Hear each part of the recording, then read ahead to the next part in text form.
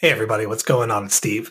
I just wanted to give you a little disclaimer about this week's episode. In addition to there being a very special guest and your lovely, lovely hosts for the show, there are also some animals. There's some Wild Kingdom stuff going on this week's episode. So here's the thing. We've got a dog on this episode. We've also got a cricket. Okay? 510 episodes of this podcast. We've never had a cricket decide to crash the party. Well, this is that episode. I have done my best to mitigate the cricket noises.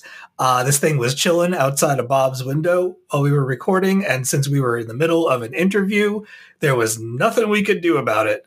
Like I said, I'm going to do my best, but every now and again, if you hear a cricket, it is not in the room with you. It is not in the car with you. It is not in your head. It is in this podcast. Like I said, we'll do our best with it. Other than that, it's an absolutely fantastic episode of the show. We're very proud of it, and we really hope that you enjoy it. Meanwhile, back at the Hall of Justice, our mild-mannered podcasters were bombarded by gamma rays, bitten by radioactive bugs, mutated by toxic waste, irradiated with cosmic rays, born into a world that doesn't understand them. First issue. Limited edition.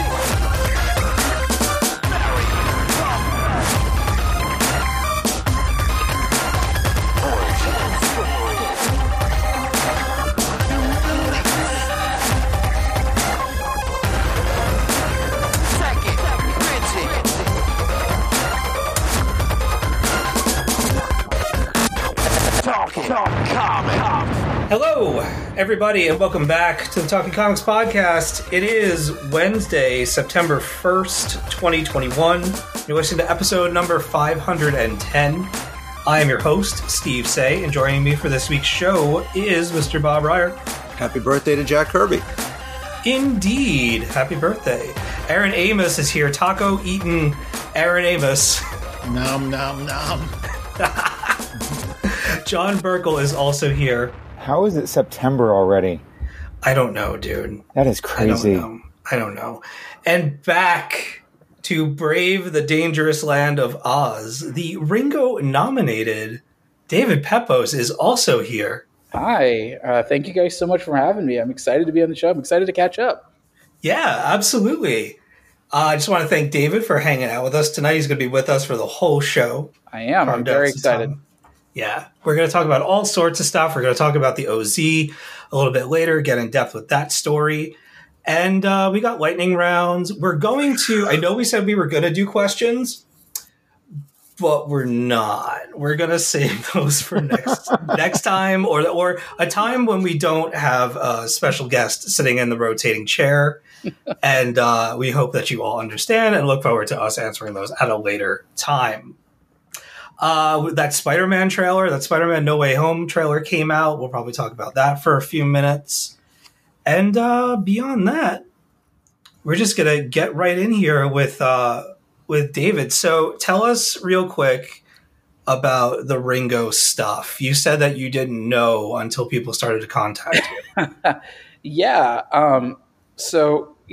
Well, for those who don't know about the OZ, just kind of a quick reminder. It's like what if the Hurt Locker took place in The Wizard of Oz. It's about Dorothy Gale's Iraq War veteran granddaughter who finds herself stranded in the war-torn land of Oz. So we launched our first Kickstarter campaign for the series last year. We were blown away by the response to that book. Yeah. And sort of the icing on top was we lobbied our backers to nominate us for the Ringo Awards, which are sort of, for those who aren't aware, I consider them to be like the Golden Globes of the Emmys of the comics industry, alongside the Eisner Awards as Oscars. And we found out this week that the OZ was nominated for Best Single Issue or Story, as well as our cover artist Mon House being nominated for Best Cover Artist, and our letterer DC Hopkins being nominated for Best Letterer. And yeah, I'm still kind of pinching myself over all of that. I think they announced the nominations. I think it was last Wednesday, and I'm in Los Angeles on the West Coast. And I got up with my puppy Ruby, and then suddenly my phone started blowing up, just saying "Congrats on the Ringos! Congrats on the Ringos!"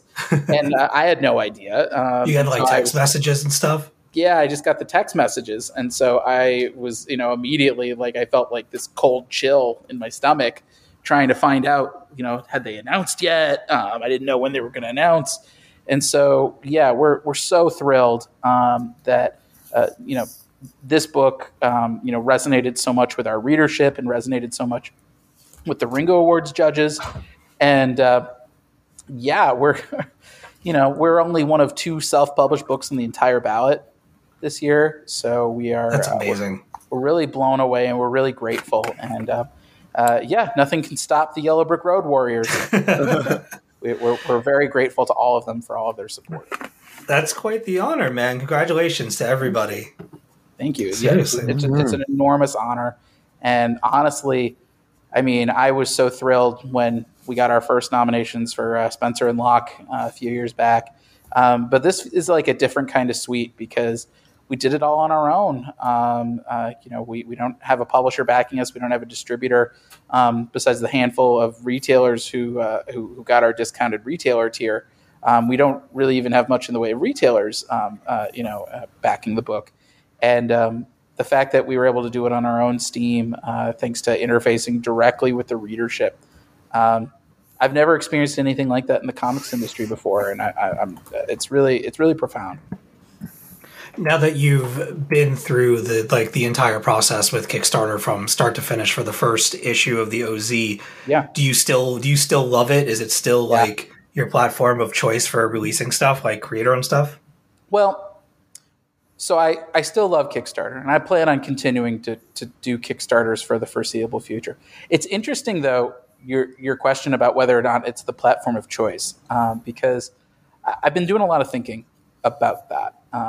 I think we as comics fans are trained to see things in binary. We see Marvel versus DC. We see creator-owned versus licensed. We see direct market versus self-publishing. And I think, if anything, the lesson that the OZ taught me, and I think we've been seeing it a lot lately with Scott Snyder and his 8-book deal at Comixology and Dark Horse. We see it with all the creators who have taken their exodus to Substack. You even see it with creators like Charlie Stickney with White Ash or Pat Shand with Destiny New York that have started in Kickstarters and made it to the direct market. I think it's not an either or proposition anymore. I think it's going to be an and.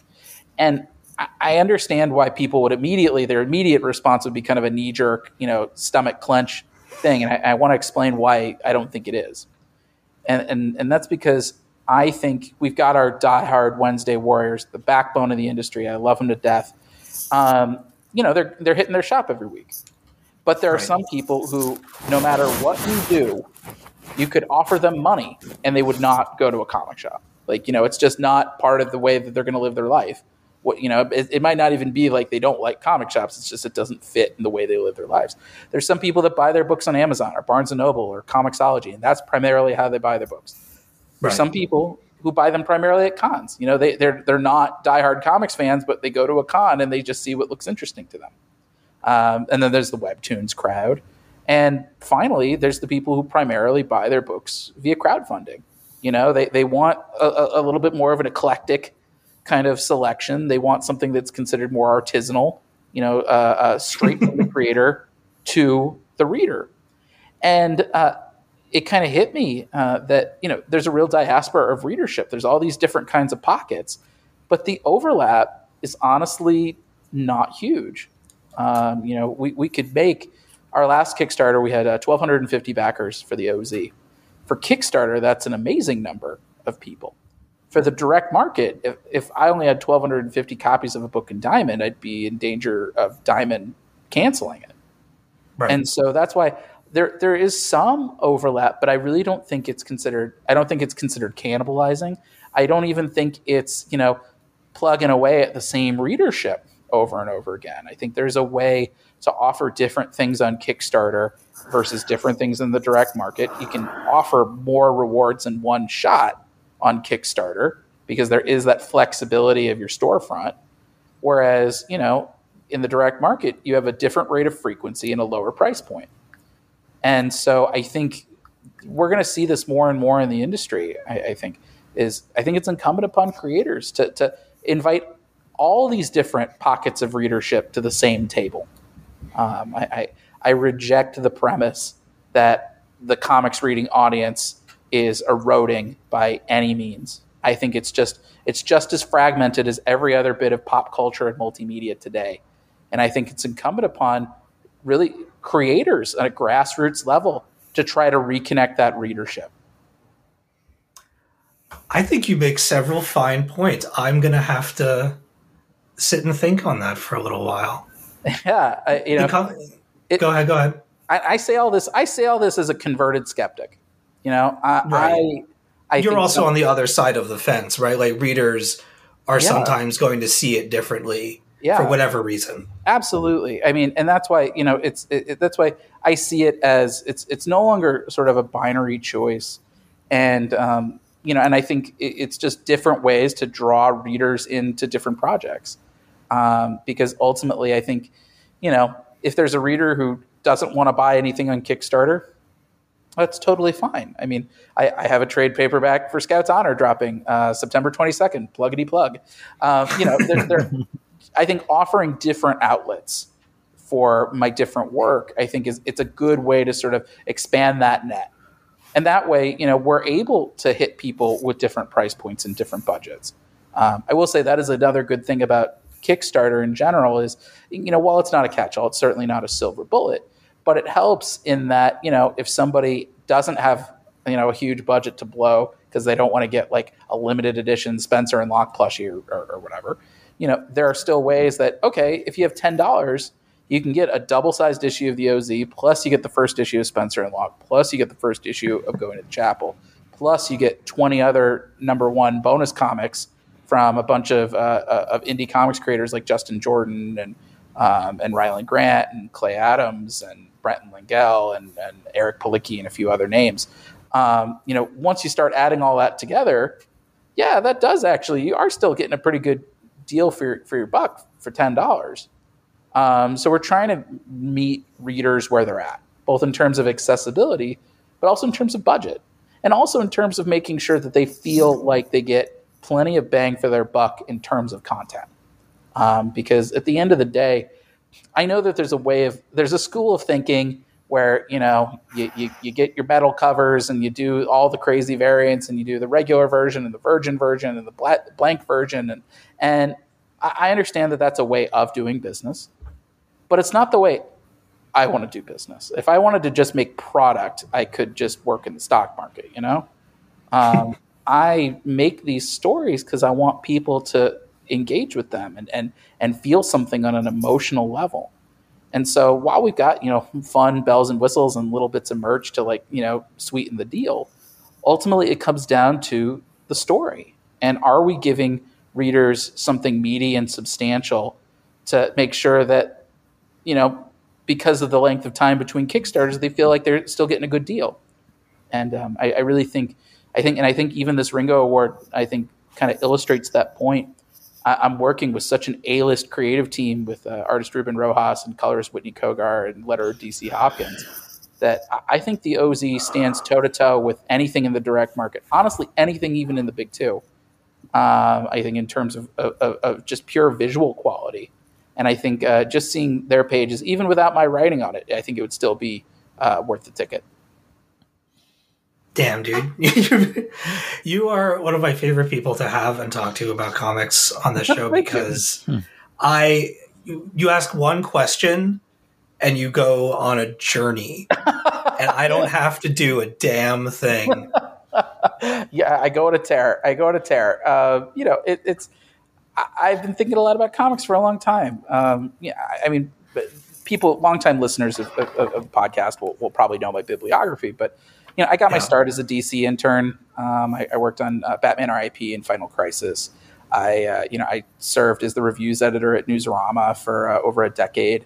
And now I'm marking 4 years as a published comics creator. And it's just a lot of different angles to think about this stuff. And I'm a third generation comics reader. I live and breathe this stuff. I come by it honestly. And at the end of the day, I look at the whole industry through a lens of sustainability. How do I get to be a 30-year man like a Grant Morrison or a Dan Slott? And so I've been thinking about this stuff for a long time. And I'll probably get in trouble just for having this many opinions. But I think in order to be a creator in an industry like this that's so volatile, I think you should have strong opinions, and you should kind of have a sense of where do you want your career to go, and what are your aspirations, and what do you want to be as both an individual creator, and what do you want your impact in the industry to be? And I don't pretend I certainly don't have all the answers, but at least I'm starting to come up with some new questions. Well, we're happy to have your perspective on the show. It's not one that we get to hear too much of, so it's nice. It's refreshing. Definitely some food for thought. All right. I think that does anybody have any questions for David, or we should move into lightning rounds? Let's move. All right. Let's move, because we'll go right back around to David and his opinions and his questions about the OZ a little later, right? That is right. That is correct.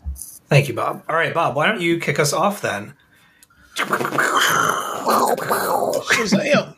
Okay. United States of Captain America #3 by Chris Cantwell, Dale Eaglesham, Matt Miller, and Joe Carmagna brings Steve and Sam to Kansas for an encounter with Joe Gomez, the Captain America of the Kickapoo tribe. Joe's been targeted by the Red Skull's daughter Cynthia, and she and Speed Demon have also, just because they're rotten people, have also set their sights on a local Cheyenne man who's running for governor. Some surprising events here, plus a non-surprising guest star, considering what book this is, just made for a very engaging read. The backup origin story for Joe was excellent as well, with Darcy Little Badger, David Cutter, and Roberto Poggi layering some really nice depth of character into what might have just been standard fare. Similarly to United States of Cap, the Wonder Woman Black and Gold anthology has been doing the same to mostly great effect. Here in their issue #3, there's a nice mix of stories that they're set across Diana's long history. A highlight for me was, it's by writer Amy Garcia, artist Sebastian Fiumura, and it's entitled The Stolen Lasso of Truth. It wasn't really, it just sort of got left behind when Wonder Woman apprehended some ne'er-do-wells, and a Chicago teenager named Sophia, she has an interesting couple of days with it in her possession.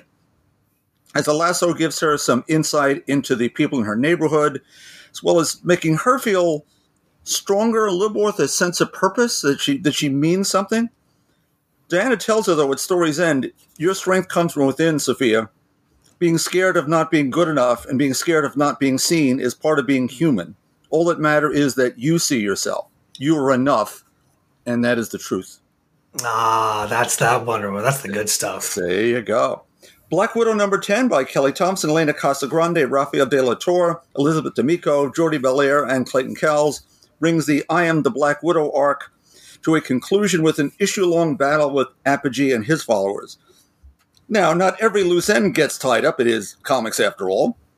But one thread that looks to be something special is Natasha's finding out that having backup is a pretty sweet new way to look at life after all she's been through so far, just in this Kelly Thompson, Elena Casagrande series, let alone the rest of her history.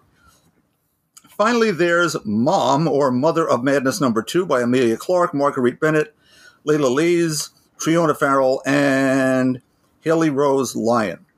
Our lead, Maya Kuiper, has gone all in on using her emotionally triggered, hormone-derived powers for good, and so she's assembled a team of, people in chairs to keep things moving forward as Mom becomes a local celebrity.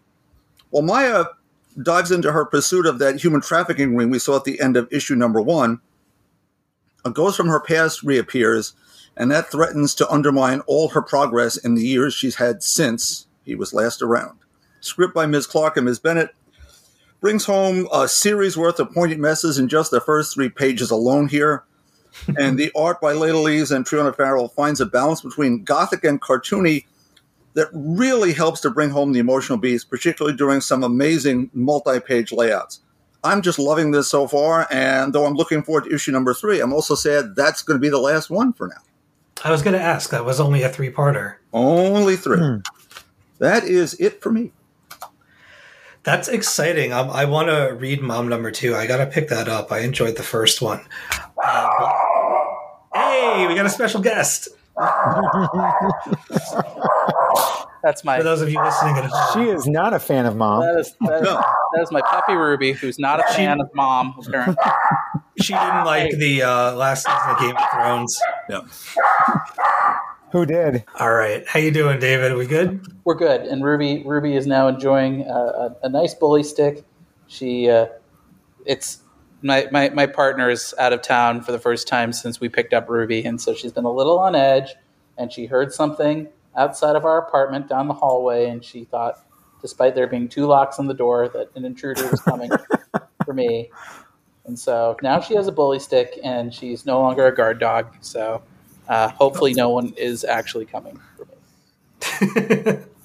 If they do, we have it all on tape. Yeah, if you have it all on tape. I'll help you from Canada. Don't worry. Thank you. Yeah, I have no one here. It's just me and Ruby. So Black Widow number 10 was amazing. It was such... Dude, the Elena Casagrande art has been so consistently incredible across the board. There's at least... I mean, there's several pages in every issue, but there's always going to be one that stands out. And every time this book comes out, I look forward to reading it because I want to find that one super dynamic page and just take it all in. And you get a 3-part split for the big page in this one of all the characters, all the widows fighting, all the spiders, if you will. And oh my God, it's just so gorgeous. And the story's been really cool. And we got a cool new character with a pretty tragic power set. Wouldn't you say? Yes, and I don't want to give it away. No, we don't give too much away, but something. One of the characters has a bad affliction moment. Yeah. Yeah, I mean, it was. I mean, I kind of wondered. You kind of suspected that something was going to happen the way they were hinting at it when she was making the choice. It was going to go one way. It was either going to go weird, sort of pull her out of the ashes, or she's going to make the ultimate, sacrifice. And one way or the other, it was going to be special, and it delivered. I really enjoyed it. I really, really enjoyed this book. I really, really enjoyed that team. I enjoyed a special guest. Yeah. And I always want to see more Anya. I don't see enough. Anya's just cool. That was going to be my other question. Is Elena Casagrande continuing on this, or is this over? No, there's an issue 13 solicited with this team. Mm-hmm. Oh, okay then. And I take it back. There are 2 massively impressive pages in this one. I forgot about the other one. I turned the page and I was like, that one too. Okay. So now this book was due to end apparently at number 8, but fans brought it back. That's awesome. That is awesome. We actually, I lied earlier. We have one question because it's relevant to this. This one comes from Dick Grayson. When you guys read Black Widow, do you read in a Russian accent? I do with Yelena. So for me, ever since the Black Widow movie and having Florence Pugh play that character, I now hear her voice when I read that character in the comics. And it's very entertaining and very dry and very witty. And I just love it so much. I love that that character is now in the MCU and that Florence Pugh is the one to have brought her there because she's an incredible actress. And I loved that character in that movie.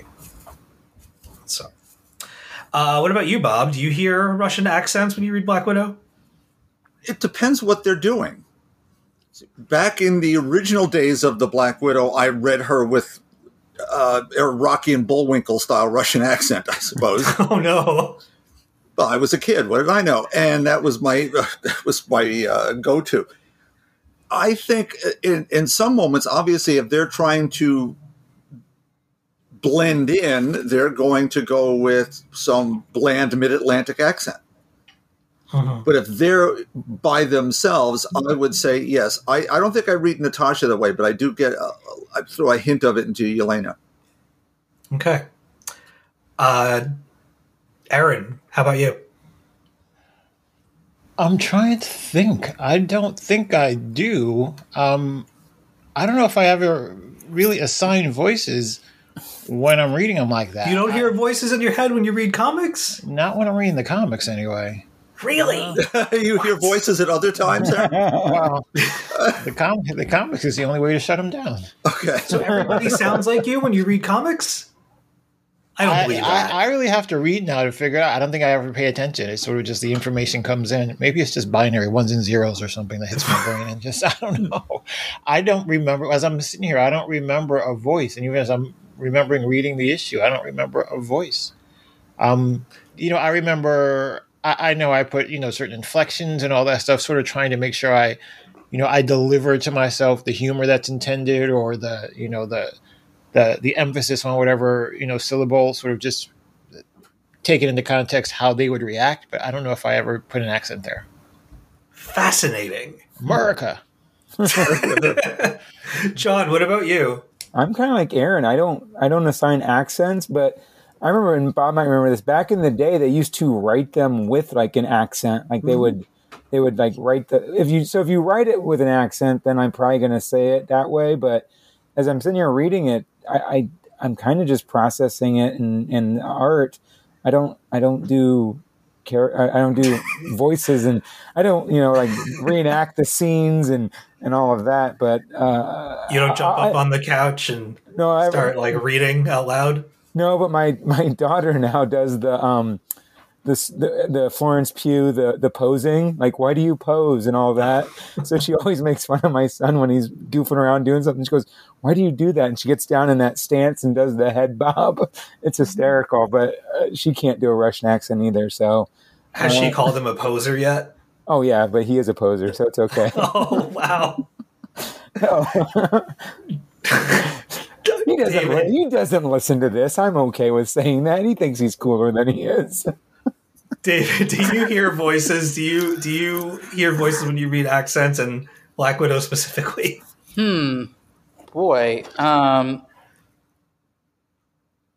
trying to think of it's like how do I read it?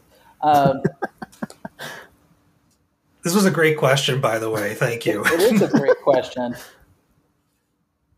I don't know. I don't know if I necessarily do, but I feel like that's because I think of her. I don't think of her with like ScarJo's voice, but I think of her as like she's been almost like Americanized, like with her time in the U.S. So I think she's lost that accent, but she still has like a very like terse way of speaking. Yeah, she could just bust it out at any time. She's such a good spy that she's lost it. Yeah, like, but I think there's like a small hint, like that like she's not really from around here, but she's kind of flattened out her accent, I think, to a pretty significant degree. But then again, I think it depends on the writer. I think there are ways that you can write it, not like full Claremont where they're just like throwing in like international colloquialisms for like just to remind you, hey, Nightcrawler's very German. But like, I think different writers, depending on how, like, there are ways to convey that even in a silent medium like comics. But I think it's funny for me whenever I'm reading a comic, I'm always thinking, how does the dialogue work visually first and foremost? And so, but I think certain things, certain nuances, like the accent, that it does get lost in that approach. All right. There you go. There's some very deep answers to what was seemingly an easy question. We learned things about each other tonight. This is nice. All right. We should probably move on. Aaron, what have you got for me? Shazadam. All right, let me get this animal away from me. Okay. Are we ready? The podcast of dogs tonight. Basically, she's circling me. It's like she's waiting for the opportunity to take me out. I'm not really sure, and I'm not sure she might She not knows have what one. you did. No, just wait for me to close my eyes. All right, so my first book, Superman, Son of Kal-El. Didn't know what to expect from this book, but I'm actually really enjoying it. From DC, Tom Taylor, John Timms, Gabe Al-Taeb. So this is a situation where we have John trying to figure out what his role as a hero is going to be. You know, he's been through a couple things here and there over the years, and he watches the world from a different perspective. But unlike his father, this planet is his home, which means that he has a role that's separate from what who he's identified as the world's greatest hero, his dad. He basically has skin in this game. Lois wants him to experience life as a normal kid, but he understands that he's never going to be a normal kid, and he doesn't really want to go into this whole secret identity space, but understands that there's some sacrifices that he may have to make. However, after an all too timely event at school, which is a little bit too ripped from the headlines, a quick chat with his dad, and, as millennials do, a check of his phone, John becomes aware that he needs to be a different type of Superman. But doing so has probably placed him on the radar as someone who has some other plans for him. So it's going to be interesting. They're sort of ramping up giving him an agency as Superman, but separating him from his father, and creating this sort of little mini mystery to start with. So I'm enjoying it. There's 2 issues in. I'm enjoying it so far. The art is amazing. And I always love the John Timms art. So that's number 1. The next book, going back to Thor World, Thor number 16, Donny Cates, Michelle Bandini, a cover by Olivier Coipel. So we've watched, over the last, arc and a half or so, that Thor has been plagued by this nightmare vision that he saw when he was battling the Black Winter. Also having a little bit of an issue with Mjolnir, not really being as obedient as it needs to be. He decides he wants to have a chat with his old friend and former Thor and ex-girlfriend Jane Foster. During the conversation, Thor sort of catches her up on what's going on, about the vision he had, Thanos basically, kicking some ass and taking some names. And, she's basically trying to figure out how to help her old friend. But unfortunately, the conversation is interrupted by, I guess this is just what their role is in the Marvel Universe, the Wrecking Crew, because it's basically time for their annual ass kicking. Someone's always going to kick their ass at some point just to move the story They're in the along. new Captain America too. I mean, that is literally their go-to role. It's just like someone needs to get their ass kicked. Let's just throw in the Wrecking Crew. I didn't really care because it added to it gave us an opportunity for a Thor Valkyrie team up, which was everything, which I loved. I loved it all. Basically, once all that's done, though, Thor gets summoned by what he believes is a friendly voice, but it turns out it's not exactly what he thinks it is, and they don't necessarily have good news to share. So it's on to the last part of this little mini arc. It's going to be interesting to see where this leads. Not sure what this is going to do for the whole, this sort of idea of is Thor worthy, is Thor worthy. We've been playing this thing for a couple of years now. I don't know when we're ever going to figure out if he's worthy or not, but they're continuing down this path. Next book, Strange Academy number 12. Love it, love it, love it. Scotty Young, Humberto Ramos. Now that we know who the big bad is behind shattering Toth into a million little pieces, basically the Academy realizes that, there's some, I don't know I wouldn't say people, but some things with unfinished business that have come back to bite them in the ass. And essentially, all differences are set aside, and those kids decide they're all going to rally around their schoolmates, their friends, and they're going to put it all on the line. And I just loved the heart that was in that book and in those scenes. It was a great story arc for this book.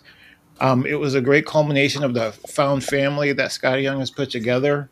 The mix of heart and humor and just recalling some characters and existing characters and creating new characters that I think will certainly have a place. I actually believe that almost any character in this book can be spun off into their own book if given the right writer and made into the next thing. It's just they've been built out that well, and I really, really, really enjoy them. So I love it. Definitely recommend anyone read all 12 of these up to now because I think you need to. I don't often say that, but I think you need to in order to really get the heart of what's been created here, how this family has formed and what they've gone through to get to this point where they're all really, really willing to just all put it on the line for their friend. Oh, and then there's also Howard the Duck. But, that's a thing. My last book, I read the first issue of this, I think a month ago. We got Dark Blood #2 by Boom, Latoya Morgan, Walt Barna, Valentine Delandro. In this book, we get a little bit more background regarding our main character, Avery Aldridge. He's a war vet, a family man, and he basically just wants to provide the best possible life for his family, his wife, and his young child. And I believe it's being sort of hinted at that there's another on the way. But, of course, he's a black man in 1955 Alabama, so, he's got some hurdles to get over. In the backdrop of the bus boycott in the Deep South, it's pretty much everything, all he can do to sort of get to and from his job as a waiter every day safely until one day he can't. And unfortunately, he runs into a little bit of trouble that ends up requiring a little bit of medical attention that brings this all too altruistic doctor to his aid, white doctor to his aid. And then it just becomes a bunch of Tuskegee bullshit. But if you know, you know. It's done. I really do like the way this book is done, though, because it really is drawing on history. It's drawing on, like I said, the history of the South, history of the war, history of what life was like after the war for soldiers who came back, and and some were welcomed with open arms, and others were not. And it's drawing on those things, but it's not making them the main character. It's more so setting the backdrop for the story and letting you know the context in which this character lives, which I think is great. It's not beating you over the head with it, but it's making sure that you're aware of it at all times. And I think this book is I think it's on its way to being probably one of my favorites of the year, because I really just liked the visual aspect of the book being real. Remember, I've said in the past, even when we were referencing Joe Mullen, the difference between a character looking like the character should look versus looking like the stock image of said white character with darker ink. And they took the time to really make those touches stand out in this book. And it adds to the overarching story. So, again, recommend this book. 1 and 2 are out now. We'll see where it goes. I'm going to stick with it. I do want to give an honorable mention to Project Patron 3 through 5, which I read Steve Orlando. He's just everywhere. This year, he just seems to be everywhere. And I really enjoyed sort of watching where it ramped up to. It's sort of going into another arc, I believe, next, but it sort of ramped up into a nice little twist at the end, mystery for that first arc. So I enjoyed it. But that is my lightning round. What was the like full frontal count on that Steve Orlando book? You know what? There was so much heroing. There wasn't a whole lot of peen this time. Really? Yeah, no peen in these issues. No, no time. Kidding. No time for the peen. No time for peen. Strange Academy, man. That's the only issue that I haven't read. That's been away for a while, hasn't it? Here's what's interesting about it. The end of the last page says the end.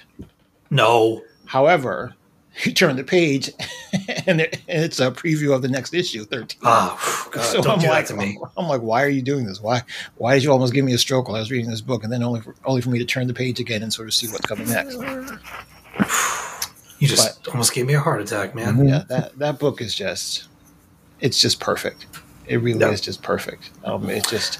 The characters are perfectly crafted. It's very much a situation of, I was trying to figure out how to express this earlier, but when you have those enemies that, I guess you are frenemies, I guess to some extent, and you can talk crap about them or you can insult them, but if you let someone else insult them, you're going to kick their ass. like I can beat this kid up. I can do, but no, when the chips are down, we're all going to be a team, and that's essentially what happened. All the issues between all the characters seemed to just sort of fade away, and they all had one mission, and that just, I don't know, almost brought a tear to my eye. All right. John, why don't you quickly talk to Aaron about Thor? I don't know why. We're just telling another redundant story, so... I'm sorry. This is just is Thor worthy? We've been doing this since Original Sin, it feels like. And he's not wrong. And I love the Jane Foster Thor team up to beat up the Wrecking Crew. Heavy Metal Odin is a great depiction, I guess I wanted more. I didn't want a retelling of the Thor is worthy storyline again. I don't honestly know where this could go. with this storyline. I don't know why it exists. There's enough. Don't get me wrong. I have been enjoying Donny Cates' Thor. I have too. It's been a really good run. I just don't know why we keep having to come back to the Thor is worthy. I feel like after War of the Realms, I thought, or at least I hoped, after War of the Realms, the way that all culminated into him becoming the All-Father. Okay, if he's not worthy, then how the hell is he the All-Father?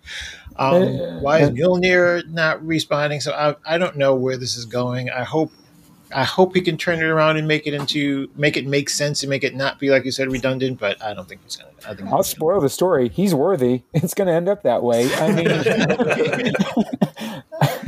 they want it to correspond with the movie, man. You watch. That movie will come out. It'll be worthy again.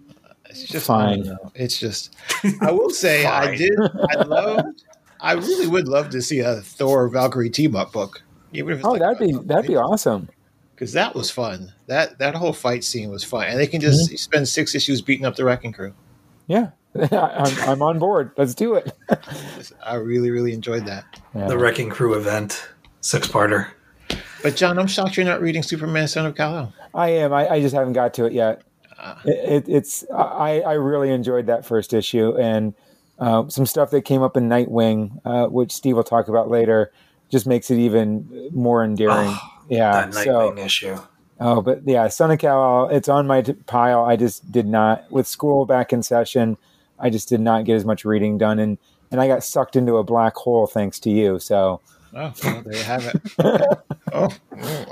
Kind of. You're peripherally to blame because you sent out a story that sent me into a tailspin. Oh, that one.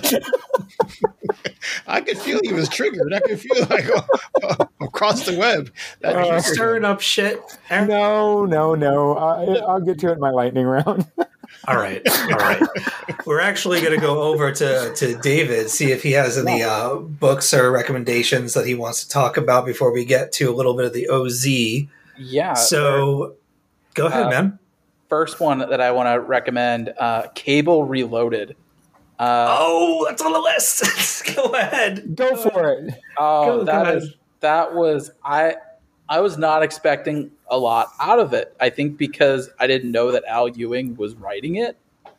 And it was so dope. It was like an 80s action movie, but like set in like sci-fi X-Men space, and does like a really great job at sort of rebooting adult Cable in like an organic way. It's not quite like when the original 5 X-Men jumped to the future as kids and then were sent back, and there was very little lasting stuff to that. Besides Iceman's sexuality and a quick cameo appearance of Cyclops in the Champions book. There was very little, brought back from that era. And so it was really interesting to see the way that Al really folds in the adventures of young Cable into the older Cable that we all know and love. And seeing the things that he's experienced between when he went back as a kid to now returning as an adult. He's older Cable, but he's also a little less seasoned. But he's also further enough in the future that he doesn't have to be. So it's just it's really interesting stuff, and the action choreography is fantastic. I can't say enough great things about Al Ewing's writing in general. I mean, he's the writer I want to be when I grow up.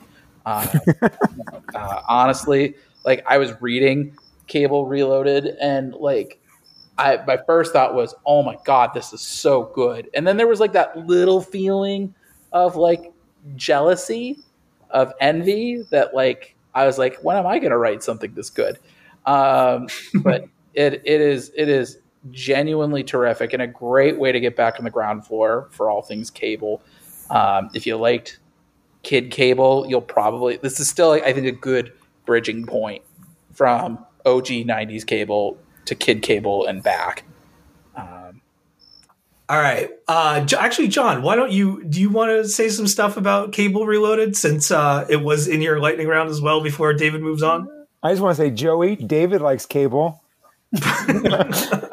No, David's absolutely right. This is a great return to old Cable, as I like to call him. It's basically a heist issue. I am not reading this Last Annihilation at all. I didn't even know it was a thing until Sword #7 came out. But Al Ewing has been doing great stuff on Guardians of the Galaxy. He's one of those writers that whatever he does, I want to read, no matter what. But no, it's nice to have the classic old guy Cable with all the pouches and all that 90s nostalgia was just dripping throughout this issue, and I loved every moment of it. Awesome. All right, David, what else you got for us? Yeah, I just Spider-Man Life Story, that annual with J. Jonah Jameson. That was really interesting. And also, I want to give a shout out to inker Andrew Hennessy and colorist Matt Milla, because they did some really interesting stuff with Mark Bagley. I think for the better. I think this was one of the better looking Mark Bagley books I've read in quite some time. And it's interesting. I mean, I think I like Chip Zdarsky's recent Spider-Man stuff because it goes so against the grain to what the direct market, I think, demands right now. It's sort of bigger event-drawn storytelling. And Life Story in particular, it takes the trappings of an event, but actually it's a story all based on sort of the quieter human moments. And it is a bit of a continuity exercise as well, because it's the premise of it is, what if Spider-Man actually started in 1965 and continued to 2020 and aged in real time? Right. And so this is from the perspective of J. Jonah Jameson, as he's the guy who, he kept hiring all sorts of criminals to like augment themselves to try to kill Spider-Man. And in this case, Matt Gargan, the Scorpion, turns on Jonah and rats him out to the police. And so this is about J. Jonah Jameson kind of reassessing and reevaluating his life from prison. And wow, okay, it's really interesting. I think Chip Zdarsky, because of his online social media presence and now his newsletter, everyone kind of, I think, underestimates him. They sort of see him as the class clown, the guy throwing in jokes and the sex criminals. And I think he can be a really poignant writer, and one that really can lock into a deep well of emotion. And I think it's always a little bit of cognitive dissonance, even for me, reading his work, knowing that he's capable of this. It still kind of surprises me every time he does it. And I think, just a quick encapsulation of that is this Spider-Man Life Story annual. It really surprised me in a very pleasant way, and definitely was something that was pretty exciting to read. Yeah, Zdarsky definitely has range. Are you reading Stillwater? No, I need to catch up on that. I haven't read it. Yeah, you should catch up on that, because that's an intense series from him. It's very good. Yeah. Trying to think if there's anything else that I'm reading right now. I mean, I know that the last issue of The Many Deaths of Layla Starr comes out. Yeah. I'm very excited about that. Ram V has just been, he's been getting like almost perfect scores on every single issue, and I don't blame him, because this is really like a really, honestly, I think it's a really big swing, and I think tonally it's very different from stuff that he's written in the past. I think it sometimes writers can kind of gravitate towards a darker tone, and I think you've seen that in a lot of his work. But this is something that, while there is some darker elements, for the most part, I think there's a real brightness to it. I think it's much lighter on its feet than his other work. And Felipe Andrade, the artist on it, is just really just knocking it out. I don't remember who's on colors. Is it Jordi Belair? Let me see, because whoever's on colors is just really kind of crushing it. I'm opening it up. Boom's website right now to confirm all this, but Felipe might be doing his own colors. Oh, And Sorry, I just assumed that Jordi Belair is doing everything. yeah, and clearly he knows his best shades. But I think just by virtue of the tone of the book, and I think he's able to kind of take these bolder choices with his color work. He doesn't have to play it straight. And it's I think it's my favorite book that Brahm's done. I've told him as such. But I'm very excited for that to I think it wraps up the whole series. Yeah. So I'm very excited for that one to hit as well. Final issue hitting the stands, and then hitting the best of awards later this year. Yeah, seriously. Vote for it. It's so good. All right, nice. Very cool, man. That Cable Reloaded sounds like it's a blast. It's really dope. I would wholeheartedly recommend picking it up. Nice. All right, John. Yes. Please talk to me about some comic books. Oh, happy to, my friend. First off, let's do Primordial #1. I was lucky for us, and it's a blessing, is that we get some review stuff ahead of time. And I was going through the Google Drive, and I thought it was just a picture of the cover, but no, it's Primordial #1 by Jeff Lemire and Andrea Sorrentino, which comes out on September 15th, and I cannot wait to get my hands on a physical copy of this book. It's 1961. The space race is over. Both Russia and the United States are dismantling their attempts to reach the moon because of the tragic death of 2 monkeys and a dog as they were launched into outer space. But was that really what happened? I didn't know what this. I know. Dun, dun, dun. This book feels like a crossover of the classic X-Files, not like when the Smoking Man was young, so like in the 1960s, and Grant Morrison and Frank Quitely's We Three, which came out. Oh, don't say that. Oh, dude, this is gonna. I have a feeling this is gonna have some emotional roller coasters to it. You got a mystery. You have what really happened to the animals. Why did everything get shut down? You have a shadow organization. You have a MIT physicist who wants to restart the space programs, but the government won't let him. Set in the 1960s. This book has me written all over it. I can't wait to read this. I think it comes out in a couple weeks. But this book has potential to be greatness with these 2 creators. And so look forward to that. And then Aaron sent out a sad tweet or message about one Nicholas Brendan of Buffy fame, once again in trouble with the law with some substance abuse issues. And of course, as I'm sitting there reading the story, I'm like, you know what? I never checked out Boom Studios' Buffy the Vampire Slayer. So I picked up Buffy the Vampire Slayer Volume 1. Did you know Dan Mora drew this? This is Jordi Belair and Dan Mora. I love what Boom has done with the Power Rangers, how they took the franchise, but it's not a direct adaptation. And the same thing here. This is Buffy back in high school. And just like many people, I loved Buffy when it came out, when it was a must watch every week. And then Angel, which I actually enjoyed more than Buffy for a time period.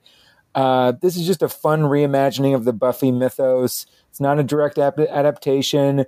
Everything that made the early seasons great are here. You know, Buffy's kind of a loner, but opening herself up to Willow and Xander. Giles is kind of a bookish prick, but still has his, the best interests of everybody. They changed Cordelia. She's not so much of a diva in this, as she's more of a kind of a more outgoing, friendly, popular girl, which is fine. They make Spike a little bit more reader friendly, maybe a little bit more sympathetic. Drusilla is still awful as can be.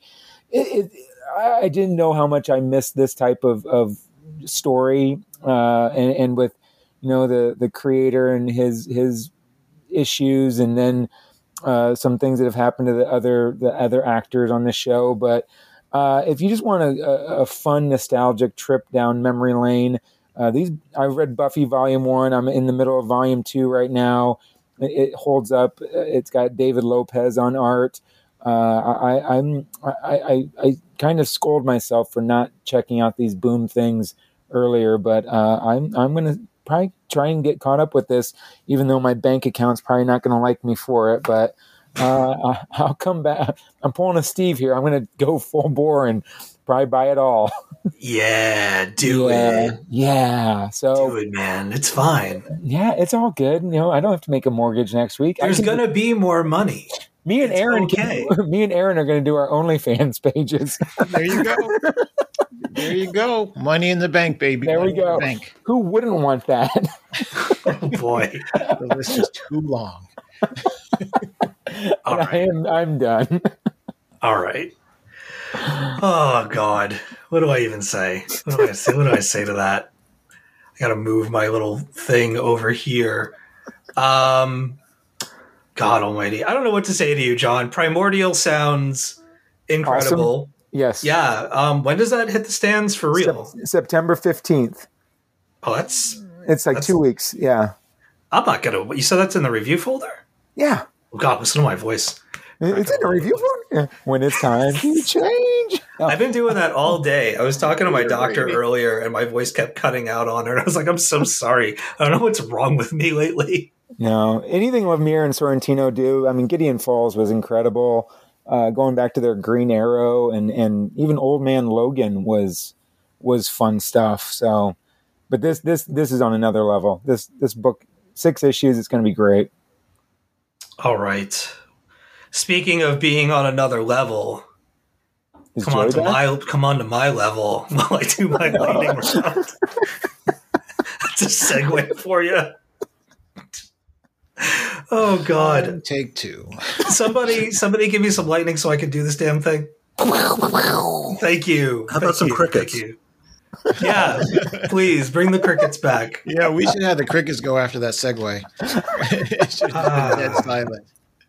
All right, so guess what? The manga train, it continues to chug.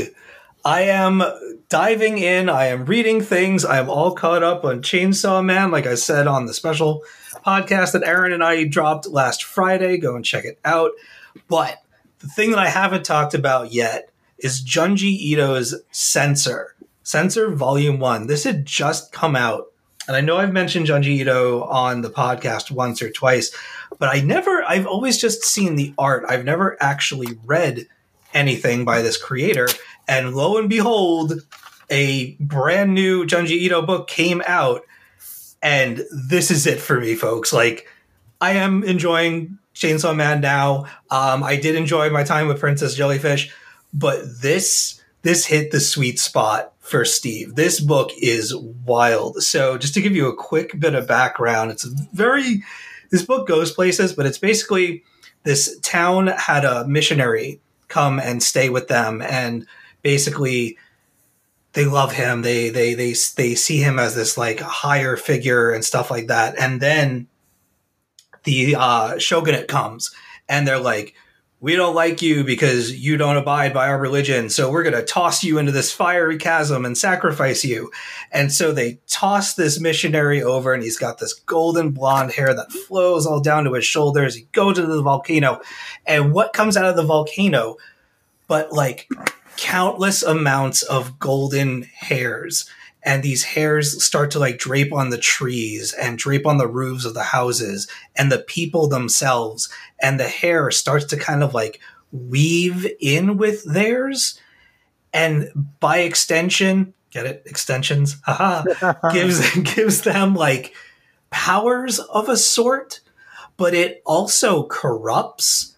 And so this young woman goes and basically finds this village and becomes cocooned in that golden hair and then pops out of it later. And what you get is this series of horror stories that happen within this village. And this is some twisted, awesome stuff going on. Like, you want to talk about body horror and just absolutely exquisite manga art. Junji Ito is working on another level. Like, I've seen Twitter posts of art and like Pinterest boards and stuff like that, but I never actually saw something in its entirety. And this is quite a few pages to this thing. What is this? 241 pages of Junji Ito's art. And just watching this story come to life on these pages was so much fun. And there were pages that were flat out terrifying. Like the kind of page in the first Gideon Falls with the guy standing, the old priest sitting on the edge of the bed. Oh, yeah. That shot, stuff of that level. There's several of those peppered throughout this volume. And like, I was reading, really engaged with it, turned the page, was just like, holy shit, what is that? So it was really entertaining. Like, I'm enjoying dipping my toe into the manga stuff. It's been fun. It's been different, and it's not something that I've done a lot of. And so that's been fun. What else do I got for you? I will quickly talk about The Last God. I have been wanting to talk about this for a while. I'm not going to go on for too long because I'm still in the middle of reading it. I am about 4-ish, 5-ish issues in, and I'll tell you why in a second. This comes from Philip Kennedy Johnson, Ricardo Federici, Sunny Go, Alan Sala. Oh man, I think I have a typo here. Sala, hold on. Sorry. Pasalacqua. I did something to my outline. And Arif Prianto. So The Last God is this absolutely, John, you're reading this too, right? Or you read it? I read it. You read the whole thing? Yep. Dude. I had time. Do you have the physical version? Or? No, I it was on DC Infinite Universe Frontier. Okay. So I have the hardcover physical version of this.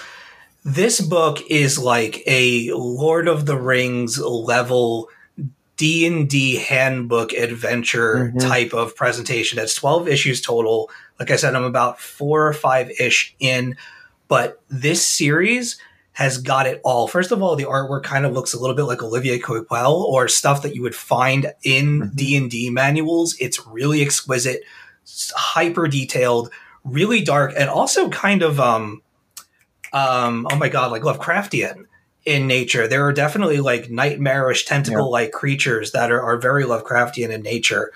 Eldritch horrors and stuff running around, which is really cool. But so the book jacket for this thing, you can actually take the book jacket off of this book and it unfolds into a giant map of all of the places that are in this world. And it really helps because I kid you not, this is probably the densest thing that I've read since we started this podcast. This thing has poems. It has songs. It has like whole pages of text, like 7-8 pages of little parts of stories that are happening in this world and kind of bridging the gap between these issues. It's all about, I don't want to say it's standard fare because that would be a disservice to the book, but it's basically about heroes of old that defeated, or so they defeated, a great evil. You come to find out 30 years later that they screwed it up and maybe they're not the heroes that everybody thought that they were. And the legend has changed and the evil is back. We need to assemble them again, but are they really the right people for this job? Is kind of the setup for this. That's the bare bones version. Because like I said, this book is dense. There are so many characters. There are so many factions. There are so many lands and so many rules. And it is just awesome.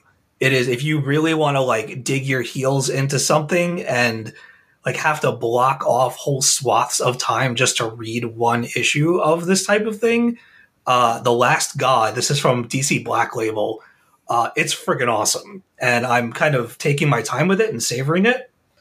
I don't know. We'll see how it goes. I can't believe that you read all 12 of these, man. That's bananas. Those backs matter. That's dense. I mean, Johnson put some time and effort into this, creating this. I mean, I understand what you're saying. It's very, it's paying homage to a lot of things that have come before, but it's still very real new, has some great takes and just some great character building in this. Yeah. Oh, it absolutely isn't unique in that way. In that, like, there is a lot of this stuff, but you normally find this type of thing, or at least I do, like in novels and on bookshelves. You don't really find this level of this type of thing in comics. Like, it's called like Book One, The Feldspar Chronicles, or something like that. Like, it's even got an intimidating title.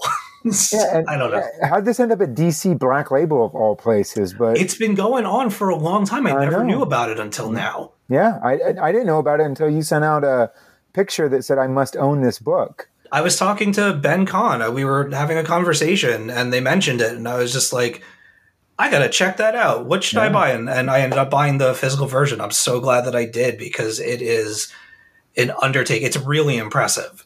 Yeah, like you unfold that map, and it's double-sided, and it's all of the information that you need about all the different places and where everybody's coming from, and there's like a legend for it, and it's wild. It's so cool. It's so cool. All right, and last but not least is Nightwing number 83. This comes from Tom Taylor, art by Bruno Redondo, colors by Adriano Lucas, and letters by Wes Abbott.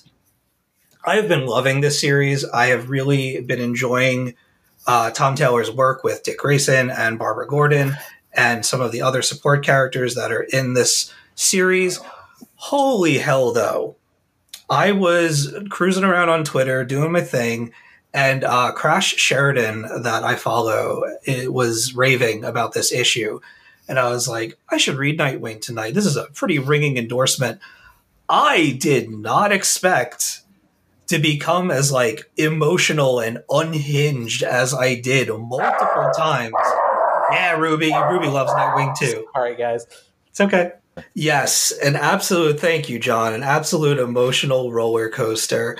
There are multiple beats throughout this story that are so completely satisfying, and things that I did not expect to happen in this book were happening. The art was so dynamic and so awesome, and really, really drove home kind of the emotional gut punch that is the final pages of this, when Dick pretty much comes to a decision about his new lot in life and what he wants to do with Alfred's money. If you don't know, Alfred left Dick like just a ton of money, because Alfred is a smart man and was, investing and doing all that stuff during the years that he was working for Bruce. And so Dick wants to do something with this stuff, and he comes to this decision, and it is just, it's so good. Pump your fist up in the air kind of stuff. If you're not reading Nightwing, please do. And thank you to Crash for bringing this to my attention, because this really, really lifted my spirits. I read this and I watched the newest episode of Ted Lasso in the same night, so I was flying high. Let me tell you, that Ted Lasso, that show is so incredible. I cried my ass off at the end of the latest episode of that show. That show gets me so emotional. I would kick anybody that tries to mess with Ted Lasso. Get right between them. I would go to the mattresses for Ted Lasso. That's it. Boom, boom, boom. Does anybody have any questions for me? Nightwing was amazing.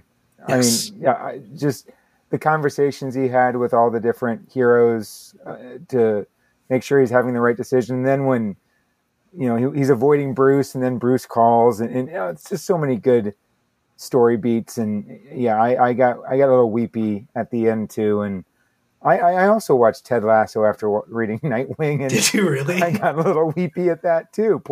I want that show to go on forever, and I want this book to go on forever, and my life would be just fine with that. You're all caught up, right? Like, you've seen the latest? Yeah. Oh, that final scene when she walks into the room. Yeah. Oh, it's been building. It's been building to that, but earlier in the show when he got the phone call, yeah, I knew it was going to end bad, but I'm so protective over him. He's just a fictional character, but I swear. Don't mess with Ted. Don't mess with Ted. No, don't mess with Ted. I'll pull my best Roy Kent if you mess with Ted. Nice. All right, so that's lightning rounds. Let's see. We have right before we get to David's stuff You know what? Let's talk to David for a little bit, and then we'll double back to the we got some Spider-Man trailer stuff Sure. that we could talk about. But I want to talk to David because I want to make sure that we get all this stuff in. Yeah, I know. I'm excited. All right. So you, sir, have had a very, very successful Kickstarter launch for the second issue of the OZ. Yeah. Take us. Go ahead. Go ahead. No, and we're only halfway done at this point. So we're very excited to see how the rest of the campaign will go in our last 15 days. All right. So I asked you this the last time that you were here when you did the other Kickstarter, but I want to ask you again because I want to see if your perspective has changed. Take us through the first 24 hours of the campaign. What were you doing, and what was your response? Because this thing blew up and it was funded in no time. That has to feel amazing. It was, yeah. I was pretty blown away. We fully funded in 40 minutes. What? Yeah, which I think we funded. I think it was 2 hours in the last campaign. So the fact that we funded in like less than half the time, really almost barely over a quarter of the time, I was very shocked. It was a different kind of. It was definitely different launching the second time around. Our first campaign last year was my very first Kickstarter, and I was very nervous. I'm always nervous before the launch of a new book because you never know how people are going to respond to it, and you never know if people are going to understand exactly how you're doing it. And I had gone into the last Kickstarter saying, "How do we make $6,000 in 30 days?" And I had been preparing for failure. Just really kind of thinking, what tricks can I pull out of my playbook to get this across the finish line within 30 days. And nothing could have prepared me for funding in 2 hours. And so I spent the rest of the campaign playing catch up. And I thought you were going to say Minesweeper for a second. I don't know why. I was just playing catch up for the rest of the campaign. And this campaign, I think because we had gotten such a strong positive response to the first issue, I was able to prepare for failure still, but also to actually plan for success this time around. And just thinking, how would we attack things like stretch goals? How would we, figure out new ways to enhance the book and enhance everybody's, value, and just make sure people are getting a lot of bang for their buck. And so, that was an interesting way to go into this new campaign. I was still really blown away by our first day's response. I mean, we actually got a higher first day. We got more on our first day this time than we did last time, which I was kind of shocked. There's no Scott Snyder's not running a Kickstarter right now. Keanu Reeves isn't running a Kickstarter right now. There's no, what was I going to say? There's, people don't even have stimulus checks here in the U.S. to burn some extra money. And the fact that we've had people, coming back and honestly, our average pledge is actually higher this Kickstarter than it was in the last Kickstarter, which I think, just goes to show people seem to really respond to the book in a big way. And I'm very excited for that. Go ahead. No, I was just going to say it was nice though, launching a book feeling a little more confident, because that is a rarity for me. I'm always sort of thinking, is this where I screw up? Is this where they turn on me? Is this where, I missed the mark? Yeah, that kind of my next question, does the response create any added pressure for you to really deliver on another chapter of the series? Well, thankfully I had written all of the OZ. I think I had written, the whole series was written by the time I had launched the first Kickstarter. So thankfully that pressure was off me. I can't speak for Ruben Rojas because he's still drawing everything, but yeah, I wanted to make sure, thankfully the series was fully written by the time that people even knew the concept existed. So that kind of, whereas like something like Spencer and Locke 3, which I'm still working on, that you feel a little bit of pressure because it's, you did 2 installments that were well received, and you want to make sure that the third and final one sticks the landing properly. But for me, I made myself a bargain pretty early on, and I've been sticking with it, which is, I think people see they see success as it has to be building on top of the previous success. It has to be bigger and better. It has to keep escalating, and I think I realized pretty early on that that's a sucker's game. I could run Kickstarters, for the rest of my life, and they're never going to, they will never just be building up, up, up, up, up. There's going to be some that hit at a certain level and some that'll hit a little lower. And, at the end of the day, like if something is like 400% funded versus 600% funded, it's still a success, And I think that's a cycle that it's very easy to fall into that of being like, oh, well, if I 400 this time, the next one has to be 400 or above, or it's not considered a success. And for me, it's always, can I flex different muscles? Can I keep growing as a creator from book to book? Can I try new things? Can I experiment with a different genre or a different tone or a different voice or a different flavor to the book? I talk all the time about how I want to be like the Baskin Robbins of comics. I want 31 flavors, something for everyone. I remember you saying that. That hasn't changed since my first book. And so for me, any sort of metric beyond that,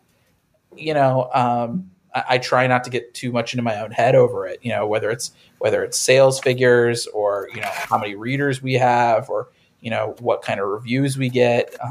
I'm realizing that like, as long as I feel like I left it all out in the field, success it's relative. And you have to just be grateful when you have any sort of success. It doesn't have to be better than the last success you had, And I feel like that was a big important realization that I'm glad I had early on, because I think it would have driven me crazy as a creator. But yeah, especially for the OZ, I mean, there's a little bit of pressure for some logistical things, particularly like finding like what covers do you want to use, and sort of figuring out like what pairs together nicely,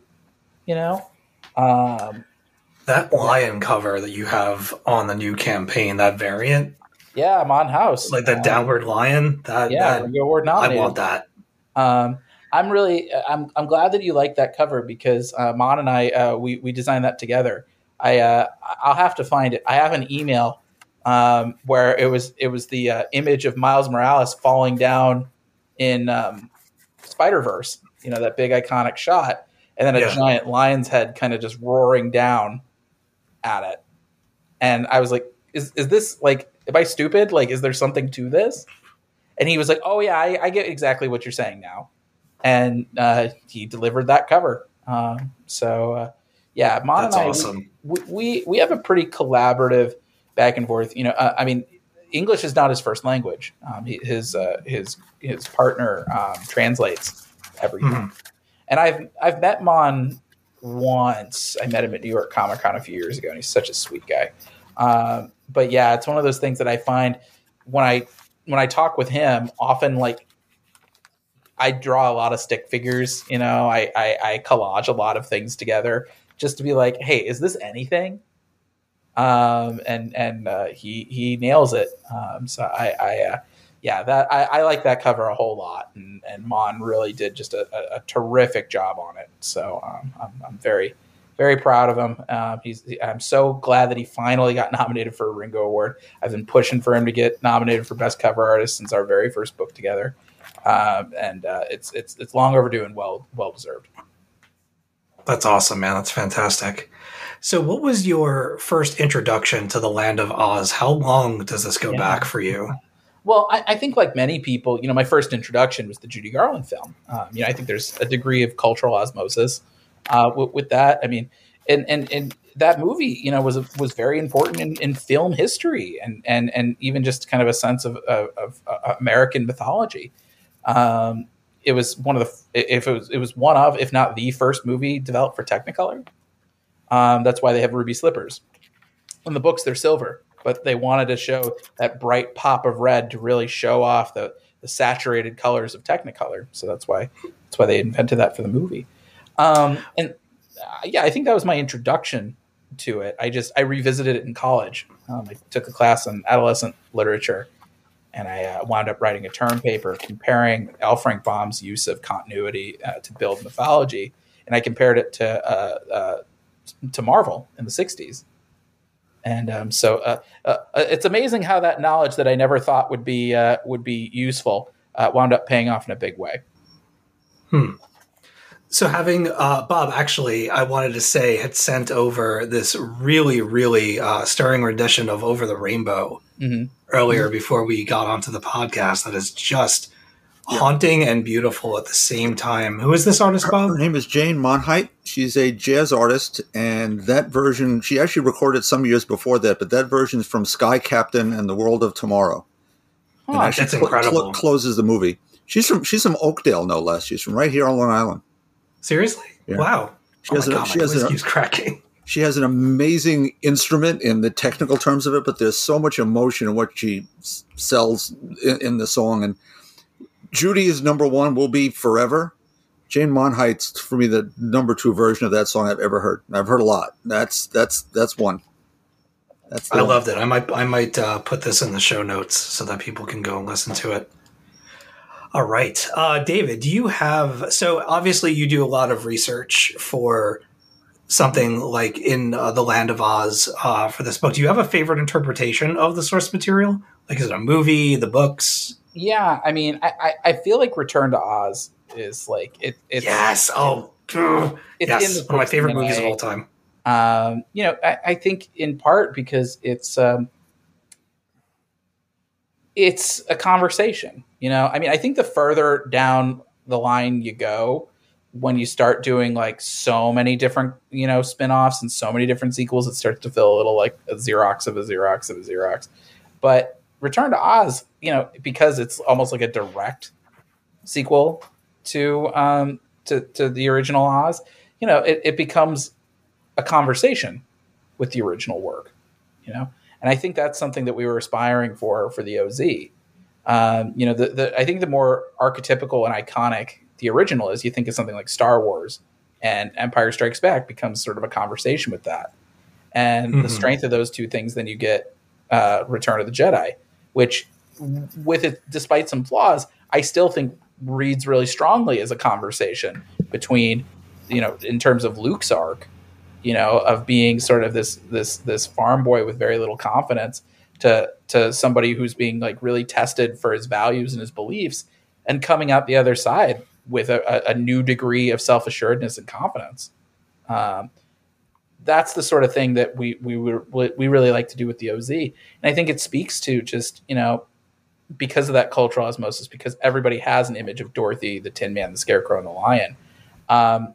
It's really flexible. It can withstand the conversation, so to speak. And I think that really, we can do a lot with these characters and remix them in some really fun and interesting ways, in a way that it still feels organic. The archetypes don't break. And I think that speaks to why the Wizard of Oz is such a timely, or a timeless, I should say, a timeless story. Speaking of characters, I want to talk about your version of Dorothy for a little bit. She's a soldier, and she's got some PTSD going on, and it's a big part of who she is in this first issue. Yeah. And I was wondering, at what point did you decide to make PTSD a part of Dorothy's character? Well, I think the moment that I decided that we were going to do a war story, I think that became, I think that was just natural. I think some of it is because I started developing this book right on the heels of the first volume of Spencer and Locke. And so I think trauma was kind of already on my brain a bit. And I think also I was I was working on Spencer and Locke Volume 2 concurrently with this. And there's a lot of things I love about Spencer and Locke 2. And I love our villain, Roach Riley, who's sort of our riff on Beetle Bailey. But, talking about works that are in conversation with each other, he's sort of this homicidal bad guy who, he was a soldier and he saw some horrible things overseas. And it wasn't until he came back that something kind of snapped him. But, you can see how the optics could look on a book like that. And so I wanted to make sure that if we were going to do a book like that, that I still felt justified this sort of Heath Ledger Joker beats the Deer Hunter beats Taxi Driver kind of character, that if I was tackling a flat out war story, that, I wanted to really dive deeper into PTSD, specifically for the military, specifically for soldiers. And once upon a time, I used to be a crime reporter back in the day. I covered crime and state politics for the Berkshire Eagle in Pittsfield, Massachusetts. And one of my sort of sub beats was the local military beat. And so I interviewed a lot of returning veterans to Berkshire County. It was the height of the recession. And Berkshire County is already kind of an economically split region. It's a lot of Northeasterners' summer homes, and then crushing poverty for the people who are living there 365 days a year. And it really struck me, hearing these stories and hearing about sort of the feelings of depression and isolation and alienation of people coming home and being sort of unable to really convey what was it like over there to people who had no idea what it was like to serve. And, the feelings of hypervigilance and the rapid mood swings that people would feel, being brought back just by a simple noise, a crashing plate, a firework, going from this environment where you have to be hypervigilant. Who knows who's going to have an IED in the road, and also hyper regimented. Everybody's got a job and everybody's sort of got a task to do, versus you come back home to the U.S. and it's chaos. It's every man fends for himself.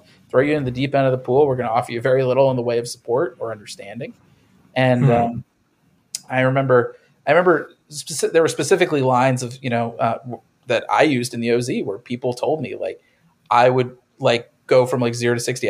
I would feel angry and have no idea why. I would feel like I'd be in tears and I'd have no idea why. I remember one guy telling me that, he'd go to the local pool and, he'd just hold his breath and he'd stay under the water as long as he could, because that's how he felt most quiet and calm and at peace. And those interviews really stuck with me. And I think that may be a reason why I have always gravitated towards trauma in my work. But yeah, I think for me, part of my process, especially when I'm coming up with kind of outlandish concepts like the OZ, it's figuring out what's the theme inherent to the premise. If we're saying that the original L. Frank Baum books, where the original Dorothy kills 2 wicked witches, convinces the Wizard of Oz to split, hands everything over to the Scarecrow, and clicks her heels 3 times and splits in like the span of a week. Like, I grew up during the invasion of Iraq. I know that's not a happy ending. That sounds like Baghdad to me. And so if we're going to take that war premise, then we have to figure out, all right, like what's the themes to that, and what's the character arcs inherent in that. And I think trauma and PTSD, I think is a really, I think it's a really organic theme for a book like this, and one that I think gives Dorothy, our new Dorothy, a lot of heft as a character. So do you think that through the OZ there is a larger conversation to be had about war and how it displaces people? Because you have the 100%. the refugee experience. It seems to be a common thread between Dorothy's 2 homes in that first issue. Yeah, I mean, and I think our first issue, I think a lot of this book is talking about the costs of war. Both the human costs in the individual, but also just like sheer destruction and displacement and the pain and suffering that goes along with that. Our first issue is all about Dorothy kind of resisting the call for heroism. because she has seen some horrible, senseless violence, in her time overseas, and she wants no more. She doesn't want any part of that. It's completely understandable, and it's only by the end of our first issue that she remembers why she served in the first place. It was to fight for the little guy, for the people who can't defend themselves. Just defenseless families and children. And now our second issue is sort of the costs of that. Dorothy is no longer, she's not really an anonymous pair of boots on the ground like she was in Iraq and Afghanistan. Because by virtue of who her grandmother was, everybody's looking to Dorothy for answers. She's really this big symbolic figurehead. She's the closest thing to royalty that Oz has. It's like a chosen one situation. Very much so. And she's realizing that there's a skill set of being a soldier, and then there's a skill set of being this sort of chosen one leader figure. And there's some overlap, but these are mostly very different skill sets. And there's a huge burden of responsibility and a lot of pressure of leadership that's resting firmly on Dorothy's shoulders. And, this is war. And war is never clean, and there are always casualties involved. And so how's that going to affect Dorothy? How are the stakes going to escalate, and who's going to get caught in the crossfire?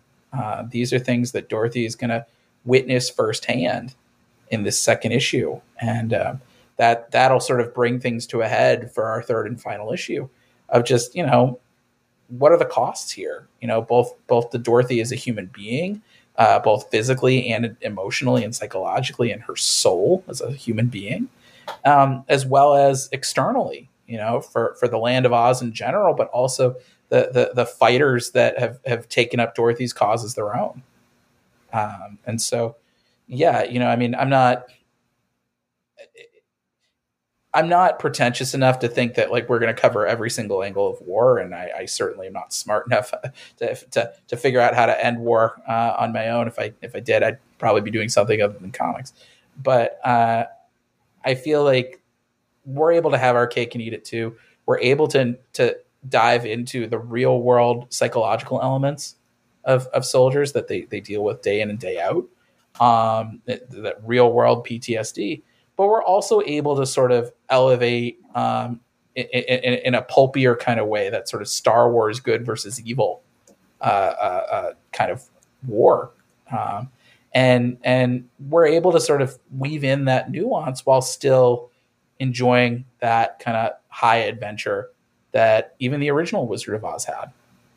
And so I think it makes for a very unique type of story and a very interesting tone that I think was challenging for me to write. But I think Ruben and Whitney and Dave Hopkins have done just a really fantastic job at realizing on the page. Right on.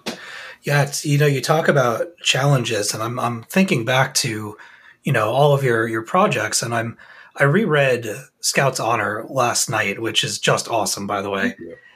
And I feel like the scale of your stories is just getting bigger and bigger. And so when I sat down to read the OZ, so as somebody who's read maybe all of your work, it was a big oh shit moment for me. Just this is David doing all of these characters and paying attention to all of this lore and bringing in how do you manage so many different elements of such a large story in a world as big as Oz? You mentioned the Deadly Desert, which is a location. And first of all, I freaked out at that because I remember the Deadly Desert from Return to Oz. Yeah. And I just seeing those words on the page, I was like, yes, we're going to go to the Deadly Desert. I don't know why I was so excited about it, considering it's a terrible place. Yeah. But I was so jazzed to recognize that stuff. And the Winkies are referenced and all these things that I grew up with and know from the movies and the very limited amount of time that I've spent with the actual texts. But do you just keep everything in computer files, or do you have a whiteboard? What do you do? So it's funny. I mean, as far as Scout's Honor was concerned, that was almost impressionistic for me in a lot of ways, because the time frame for that series was so accelerated compared to anything else I've ever done. You know, let's see, I had written the first issue of that prior to the pandemic, and we'd gotten the book approved, obviously, well before the pandemic. But just based on the way that Aftershock's contracts had evolved, they made some tweaks to their contracts. I officially signed my contract for Scouts Honor like 2 weeks before everything shut down. And so that was definitely like a challenge to figure out, like, okay, not only like how do I write a post-apocalyptic thing during this, but, you know, also like it was an accelerated time frame. I started writing, I guess that was early, mid-March for issue 2, and March, April, May, June. I turned in the last script just before the 4th of July weekend. Of this year or last? Of last year. Okay. So that was like a 4-month period of writing the whole series while finishing up the OZ. I remember there was a period where I would write an OZ or write a Scouts Honor script, turn it in, and then the next week I would write an OZ script. And so those two books were kind of coming up simultaneously. I think part of it is just, you know, detailing things in the outline stage. You know, outlines are where I do a lot of the heavy lifting for my storytelling. And, you know, sometimes it'll start as bullet points, but it ultimately is like the book report version of the book. And I throw in as many details as I can think of. You know, I'm doing a lot of research. You know, the Wizard of Oz is great because it's got its own like Wikipedia page. So you could really spend a lot of time just digging into that. And the Boy Scouts, you know, I was reading. I read a Boy Scout manual. You know, I was reading Nice. all the articles on the founder of the Scouts and how he took the Scout tradition from England and transplanted it to the U.S. Sometimes it's just like thinking of just like what's the imagery here, you know, especially for Scouts Honor. It's just like when I think of the Boy Scouts, I think of. And I would just write down like a bullet point list. I'm like, okay, Eagle Scouts, okay, bow and arrow, okay, you know, hunting, you know, camping, Ceremonial knives. yeah, things, you know, the patches, you know, merit badges, you know, those sorts of switchblades. That was something that we introduced in the last issue. That was something that kind of came a little late, and so I remember asking Luca Casalanguida. He had just finished issue 1 by the time that I had started writing issue 5, and I remember saying, hey, for issue 2, can we give them these giant switchblades, because I'm going to pay that off in issue 5. That's what it was. It wasn't ceremonial blades. What am I thinking of? Well, we made them ceremonial in the book, so you're Okay. You're So I'm right. not too far off. You're not too far off. But yeah, for the OZ, I mean, part of it was helpful that we had like a long time to build it up. You know, I'd been working on that book for years. I started it fall of 2017, and, you know, the Kickstarter didn't launch until fall of 2020. So like we had a long time to like get, you know, to add new things in and to rework things.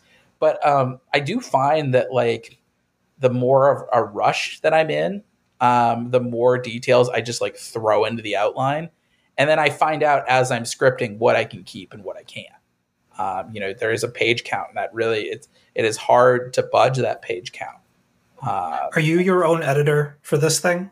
Yeah, for the OZ, I am. Scouts Honor is the first time that I've actually worked with an editor. Okay. And that was an interesting learning curve in and of itself. You know, just because it was great in that like it wasn't all on me. Like I not only was I not paying the creative team, Aftershock paid the creative team, myself included, but, you know, any changes that need to be made, like I would talk to my editors and we would sort of decide like, is this a fight worth fighting, or is this something, you know, rather than throw Luca Casalanguida off of his insane drawing schedule, he was churning out an issue, I think every 6 to 8 weeks, which is insane. I've never worked with an artist that fast before. You know, is there something that we can fix in lettering? Is there something that we can fix in coloring? You know, we had a couple instances where we fixed some stuff. We fixed it in post, so to speak. But yeah, for the OZ, I remember I came up with that outline pretty fast because I had been talking with a publisher about it when I first developed it. And so I think I knocked out that outline in 3 weeks, which I have never done since. And yeah, it was just, what was so great is like the Land of Oz is so varied that I'm like, okay, what are different locales that I could throw in here? Like, okay, can I throw in a desert? Oh, the Deadly Desert. That's a thing. And it's just thinking, I thought a lot about Star Wars, to be honest, where Star Wars has all these very unique locations and you get a sense just by looking at them what Tatooine's deal is. That's what it was. I was trying to remember the planet that I was thinking of from Star Wars. It did remind me of that. Or Endor. That was, so that was something I specifically talked with Whitney Kogar, our colorist, about. Is I was like, what's the Mad Max version of Star Wars look like? Where it's still like that gritty post-apocalyptic feel, but all these different locales and locations that just by looking at it, what the high concept of that area is and what the dangers are of it. What's the vibe and the temperature of. There was a little bit of that look in that Han Solo movie that they made. Yeah. A little bit. And so that was really, but I think that's the cool thing about working with something as expansive as Oz. It's just like, if I was doing something at Marvel, that there's so much mythology that, you can find something that will fit whatever you need. There's just, it's so expansive that it'd be hard not to. And so, yeah, if anything, for me, it's always, I look back and I'm just like, oh, what didn't I use? Like, what did I feel like I couldn't fit in? It would have been too much. It would have been too self-indulgent. And sometimes I pick it up for sequels if I ever do sequels.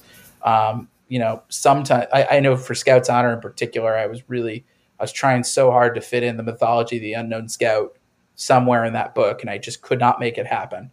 So maybe, if we ever do a sequel to it, there's no plans at the moment, but I never say never.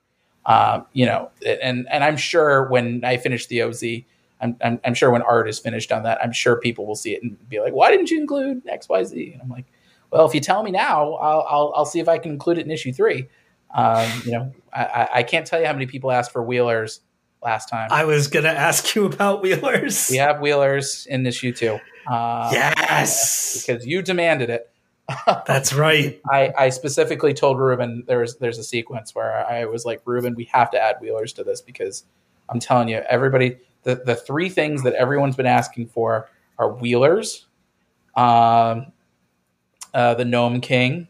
Yes. He'll be mostly in issue 3, but he does have a quick appearance in this issue. Okay. And then Ozma, which I will say we are not having Ozma in this one, because if we ever did a sequel, she's a character with such history that she would be better served as a headline. Yeah, you don't want to burn that card unless you have she's to. Actual Oz royalty, and so I think she'd have a lot of opinions about Dorothy and how she's running things. So right. If we ever do a sequel, I would like to fit in some room for Ozma. So she will not be present in this story, but we're always looking at room for cameos, because I think if anything, I was a little conservative about it in the first issue, thinking, well, everybody knows the Judy Garland film, and I don't want to overload people with stuff that they don't know what it is. And, people are like, Jack Pumpkinhead, hell yeah. Heroes, hell yeah. And so I'm like, okay, maybe we can find some room for some other stuff in this issue and the next. No love for TikTok. Who knows? All right. Who is your favorite Wizard of Oz character, and who is your favorite character in the OZ? Is there a difference?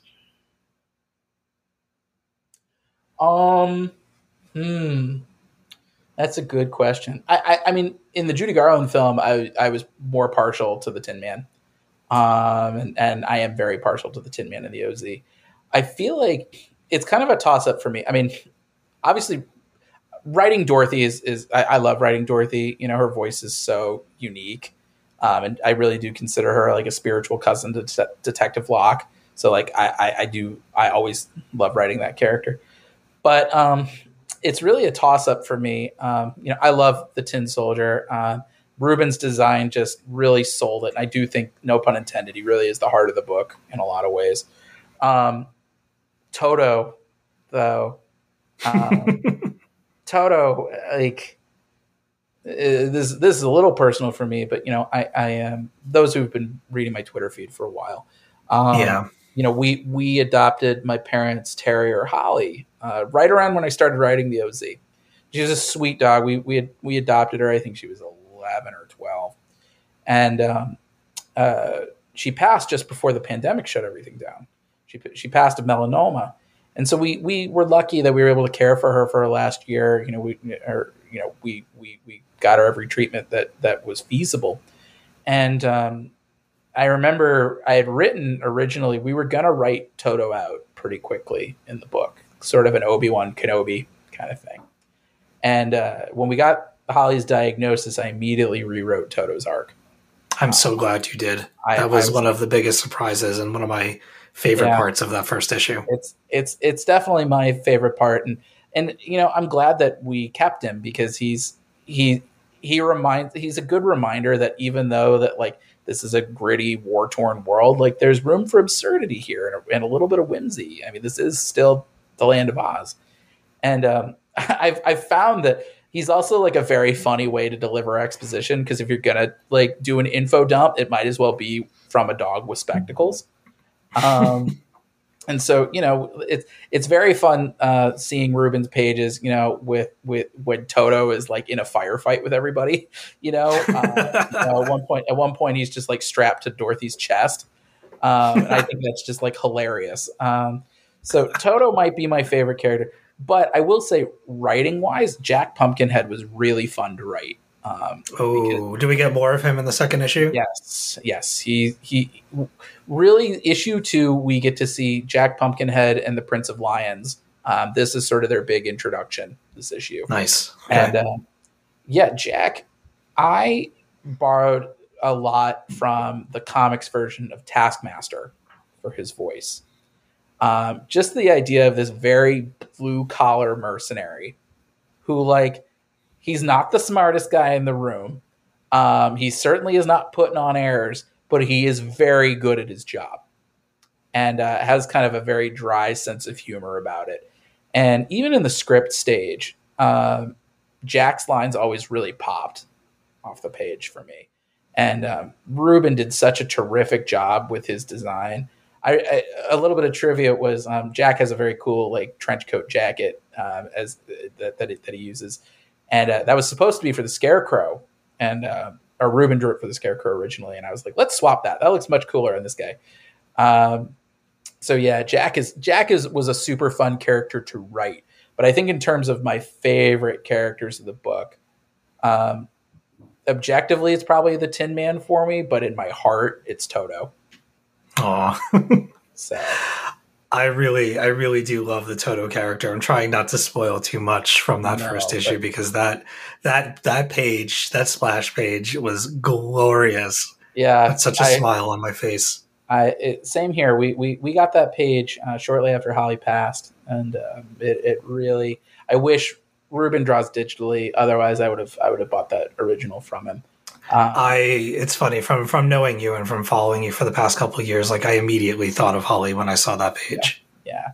I will say any Toto fans, they're going to love issue 2. He's got a big damn hero moment that is probably my favorite part of issue 2. Awesome. So yeah, we get to influence a lot of stuff that I really dig in that sequence in particular, and just don't underestimate Toto. That's all I'll say. So you deliver something of a Tin Man fastball special. Yes. In that first issue. How self-indulgent and how like gratifying was it to write that moment? The answer is yes to both of those. I felt like I honestly just like wanted to light up after I did that. I was just like, well, I don't know if I'll ever get to write a real like in the context of the X-Men fastball special. But I was like, damn it, we earned it. If you're gonna have like a giant like a giant Tin Man fighting winged monkeys, you're gonna fastball special somebody. And so I remember writing it and being like, yeah, that's dope. And then Ruben turning in the page, and I know Ruben, he follows Marvel to some extent. I know he's a big Moon Knight fan, but I don't know how into the X-Men he is. But he did a great job with it. And so he really, when that came out, I was just like, yeah, that's the stuff. I feel like, I think my love of old school, Marvel and DC, I don't think it's a secret. And so being able to incorporate it in ways that I still think feels organic, even if self-indulgent. I was like, you know what, we're 40 pages into it. I earned it. I had a real Steve Rogers moment on that page. I was like, I understood that reference. Yeah. I've had a few people be like, oh, you fastball special. And I was like, yeah, and you know what? It was super dope. And, we do get little elements of that. I mean, Jack Pumpkinhead has certainly a Green Goblin inspired glider that he uses, because I consider him sort of the aerial fighter of the mix. And sweet. The Prince of Lions, I should say, he was very heavily influenced by Chadwick Boseman's Black Panther, just in terms of the voice that I was trying to convey with him, and sort of the feelings of courage under leadership, and how do you ethically lead and ethically work as a king, especially in the fog of war. So yeah, I come by my love of superheroes, honestly. And you can definitely see a lot of that in the OZ. All right. Well, I got some quick fire questions for you. But before I do this, before we jump into these, does anybody else have any questions or comments or anything for David about the book? Absolutely. David, what most people don't know, you do obviously, because you're drawing for so many of these, there are 14 Baum novels. Yeah.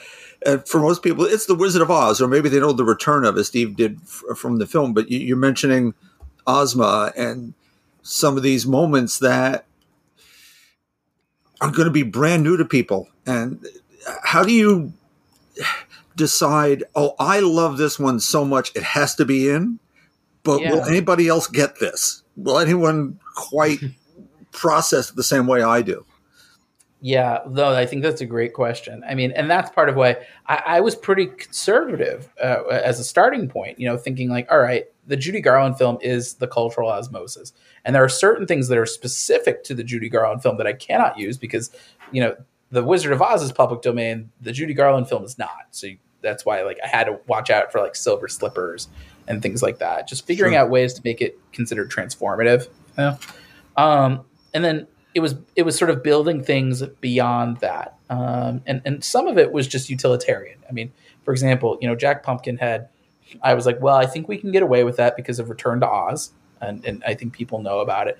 And even if people don't know Jack Pumpkinhead's specific deal, I think it's easy to sort of make a 1-for-1 comparison of oh, that's sort of our fill-in for the Scarecrow, because the Scarecrow is, you can see it in the preview, so I don't think it's a spoiler, but he's sort of the big bad of our series.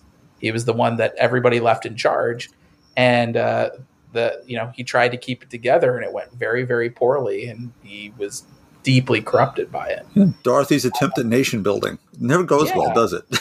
He was the critic turned pro, and he couldn't hack it. Exactly. And I think that he kind of warped around that shattered ego a bit. And we dig into that a little bit more in issue 3.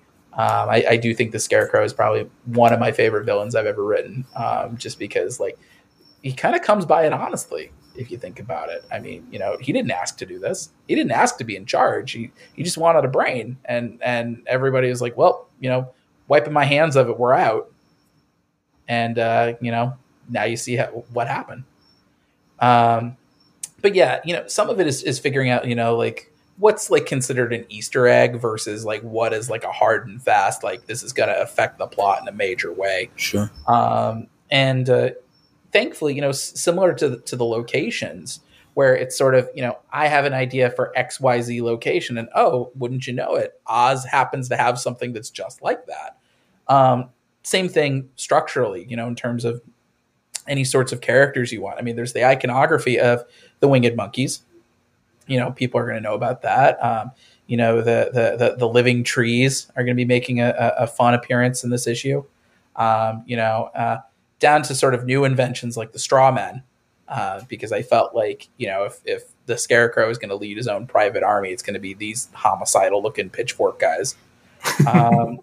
But yeah, I think beyond that, it was sort of, it's figuring out, like what's something that we can throw in there that it still works for the plot if you don't get it. But if you have a deeper knowledge of the lore, you're like, oh, I get that. I see what you're doing here.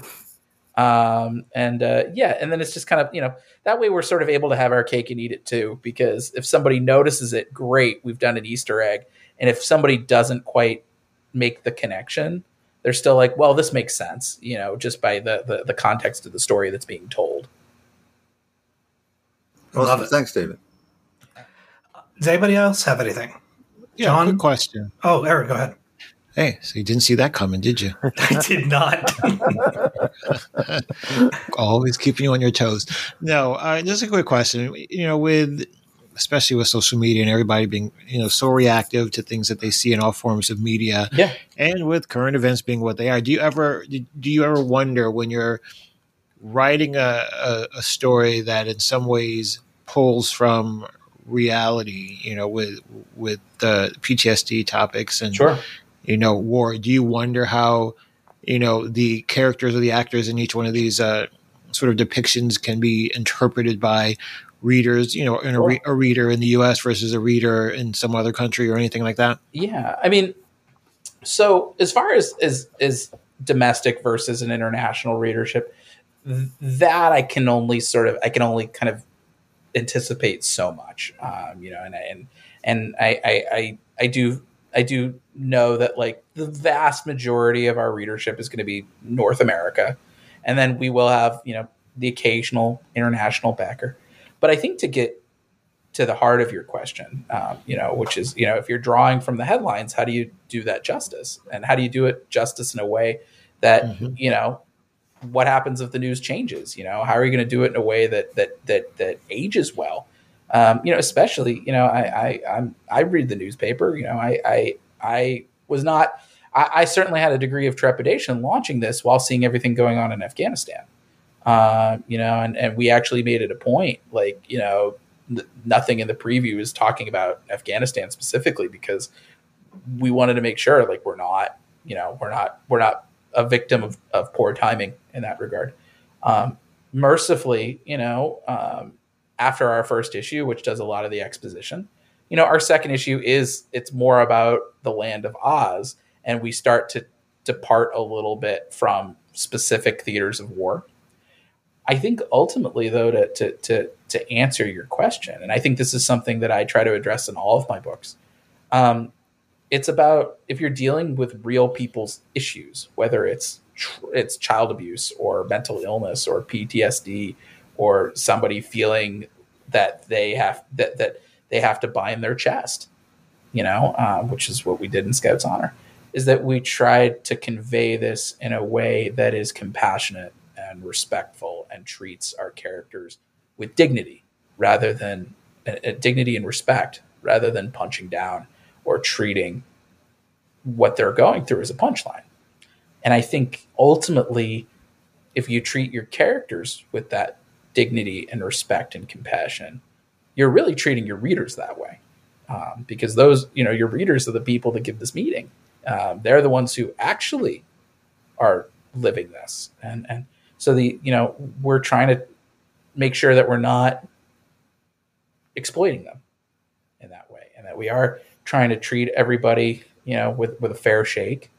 And I think that so far, in any capacity, I think that's made readers trust us. I think that's made readers give us the benefit of the doubt. I think it's given us a little bit of a wider runway than one might expect for dealing with subject matter that could be considered volatile.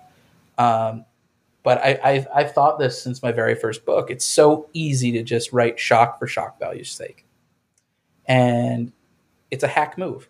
It's not something that brings up emotional engagement or reader investment over the long term. You might get your foot in the door once with it, but people are going to be ticked. They're not going to want to stick around for round 2. And if I look at this industry in any way, and if I look at my career in any way, it's through the lens of sustainability. How can I build that readership over a long term? How can I make readers give a damn? And I think it's by tapping into the emotion, and how can characters sort of make that redemptive climb out of their trauma, out of their pain, out of their past. And I think that is what winds up resonating to some of our readers, even if I don't necessarily have the granularity of detail of somebody like Greg Rucka or a Tom King. But I think people know that it's the emotional journey that everyone's on, and that we're treating that with respect. I think that allows us to take a more timeless approach for the books, even when, the headlines might not necessarily cooperate with what we're doing in any particular day. Excellent. Right on. Thank you. That's awesome. John, you got anything that you want to ask before I do this whole crazy question thing? Not really. Most of the questions I've had have been asked, so go ahead and do your Fast Five, your crazy questions. All right. Well, I've got one from Bronwyn first. David, she wants to know, in your opinion, who's got the best shoe game in all of Oz? Best shoe game? Oh, man. There's a lot of crazy shoes in Oz. I've seen them. Yeah. Like those toe curlers. Yeah, right. I mean, well, Dorothy's going to get some unique shoe game pretty soon. All right. I'm like trying to. Prince of Lions doesn't have shoes, so he's a no-go. He's barefoot. And Tin Man's got those steel tip boots. He does have those steel tip boots. I have to say, it's probably in this series. It's probably Jack. I feel like Jack is way more stylish than most. In this, Has he got like wicked slippers or something? Yeah, I it's funny because let me see if I can open up. Because I don't know. I don't think I've seen his feet. I haven't been on that wiki yet. He's just got some cool looking like Italian loafer things going on. And then he's got like the they're not greaves are for arms, right? Or are those for legs? I don't know, but he's sort of got the cool like shin guard things going. I feel like Jack probably has the strongest shoe game at this point, but Dorothy's on the hunt for some new kicks, and it'll be very interesting to see. Trying to find Greaves. I think I spelled it wrong. Let's see. A-E? They're arms. They're arms. Okay. They're arms. Yeah. Thank you. Yeah. No, it protects the leg. Greaves are Bobby. so yes. So I was right. So yeah, he's got the shoes Greaves combo, and they look pretty dope. Only the most informed information here on the Talking Comics podcast. Limbs and arms. All right, let's go. Let's fast five this. You have to choose brains or heart. Heart. Okay. Cardinal directions: north, south, east, or west. West. Yellow brick road or the path less traveled. Path less traveled. Who, in your opinion, is the most wicked villain in all of Oz? Your choices are the Wicked Witch of the West, Princess Mombi, the Gnome King, or the Wizard himself. I'm probably gonna have to go with Mombi. Fine choice. I love that character. That was gonna be one of my questions to find out if Princess Mombi, but I'll let it be a surprise. Last but not least, you've got some Shakespearean stuff going on in this book as well, and I'm wondering for our last question, to be or not to be? To be. That is the correct answer. Congratulations. Your car will be in the mail. David, do you have anything else going on that you want to promote before we jump back into some Spider-Man talk and then wrap this sucker up? Sure. Well, anybody who's a fan of Scouts Honor, you'll be able to pick up our trade paperback shortly. It's scheduled to hit comic shops everywhere September 22nd. As long as our shipping boat cooperates with us. It was supposed to come out a little earlier, but a bunch of trade paperbacks, not just ours, are still on a boat waiting to get docked. So you can pick that up anywhere comics are sold September 22nd, and you can pick it up on Amazon or the bookstore market, I believe, the following week, first week of October. And then meanwhile, you can back the OZ. We've got all sorts of reward tiers for any budget, any level of involvement. If you missed our first campaign, you can get digital and print catch-up tiers. You can get all 4 covers of issue 2 for the price of 3, or all 9 covers for issues 1 and 2 for the price of 7.5. We've got 1 limited edition Spencer and Locke plushie left. You still have those? We found a couple more. So amazing. One left. So we just got somebody snap another one up last night. And we have, I think, 2 more sets of Scouts Honor, Ranger Scout merit badges. We have all 14 from my personal collection. Wow. And I think only 7 have been in the wild so far. So this is the only place you can get all of them. So you can be the Ultimate Ranger Scout and the Ultimate Yellow Brick Road Warrior. You can get drawn into the book. You can get an original commission from Ruben Rojas. You can do a Skype session with me where I'll give you notes on your script, or notes in your Kickstarter, or anything else you want notes on. And everything in between. So we've also got some really cool stretch goals. A digital comics extravaganza has already been unlocked, so all backers will get that. All physical backers will get a Battle Chasers inspired print from artist Edu Souza. We just unlocked our painted card set from artist Rachel Persephone. So all $100 pledges get it automatically added for free. Otherwise, you can add them to your order for $15 on either Kickstarter or Backer Kit. And we just announced this morning, I'm so excited about it. I've been waiting the whole campaign to show this. Our enamel pins, they are courage badges. Man, those are the magic words around here. And so, if we crack $35,000, I feel very confident that we might. All $60 pledges will get them automatically added for free, or you can add them to your purchase for an additional $10. I'm going to have to get those for Bronwyn. She is an enamel pin fanatic. I think they're honestly, they might even be better than our last enamel pins. Artist Rio Burton, who did a variant cover for us last time, she worked really hard on these pins, and they look gorgeous. So I'm very excited to roll those out, and who knows what other stretch goals we might have in store. We might. Baiting cool everybody. Couple other cool stuff that we have left in the chamber that we're crossing fingers that we hope people will get access to, including our social stretch goals. I have a pinned tweet on my Twitter page. It's just Pepos D. It's my last name, first initial. Every 50 retweets that tweet gets, all of our backers get another reward. So right now we're going for a behind the scenes commentary track for 100 tweets. And you know what? I will spoil it. This will be an exclusive to you guys. If we hit 150 retweets, we will have a brand new theme song for the OZ. Oh, look at that. Nice. So tell your friends, keep retweeting, because every 50 retweets my pinned tweet gets, there'll be more rewards for everybody. I'm going to go and retweet that right now. Well, maybe not right now. Maybe we'll wrap this up and then I'll do it. All right. That's fantastic, man. I'm so excited for you and your team. Thank you. And wish you nothing but the best in climbing those numbers and getting your story out to people. It's a hell of a book, hell of a debut issue.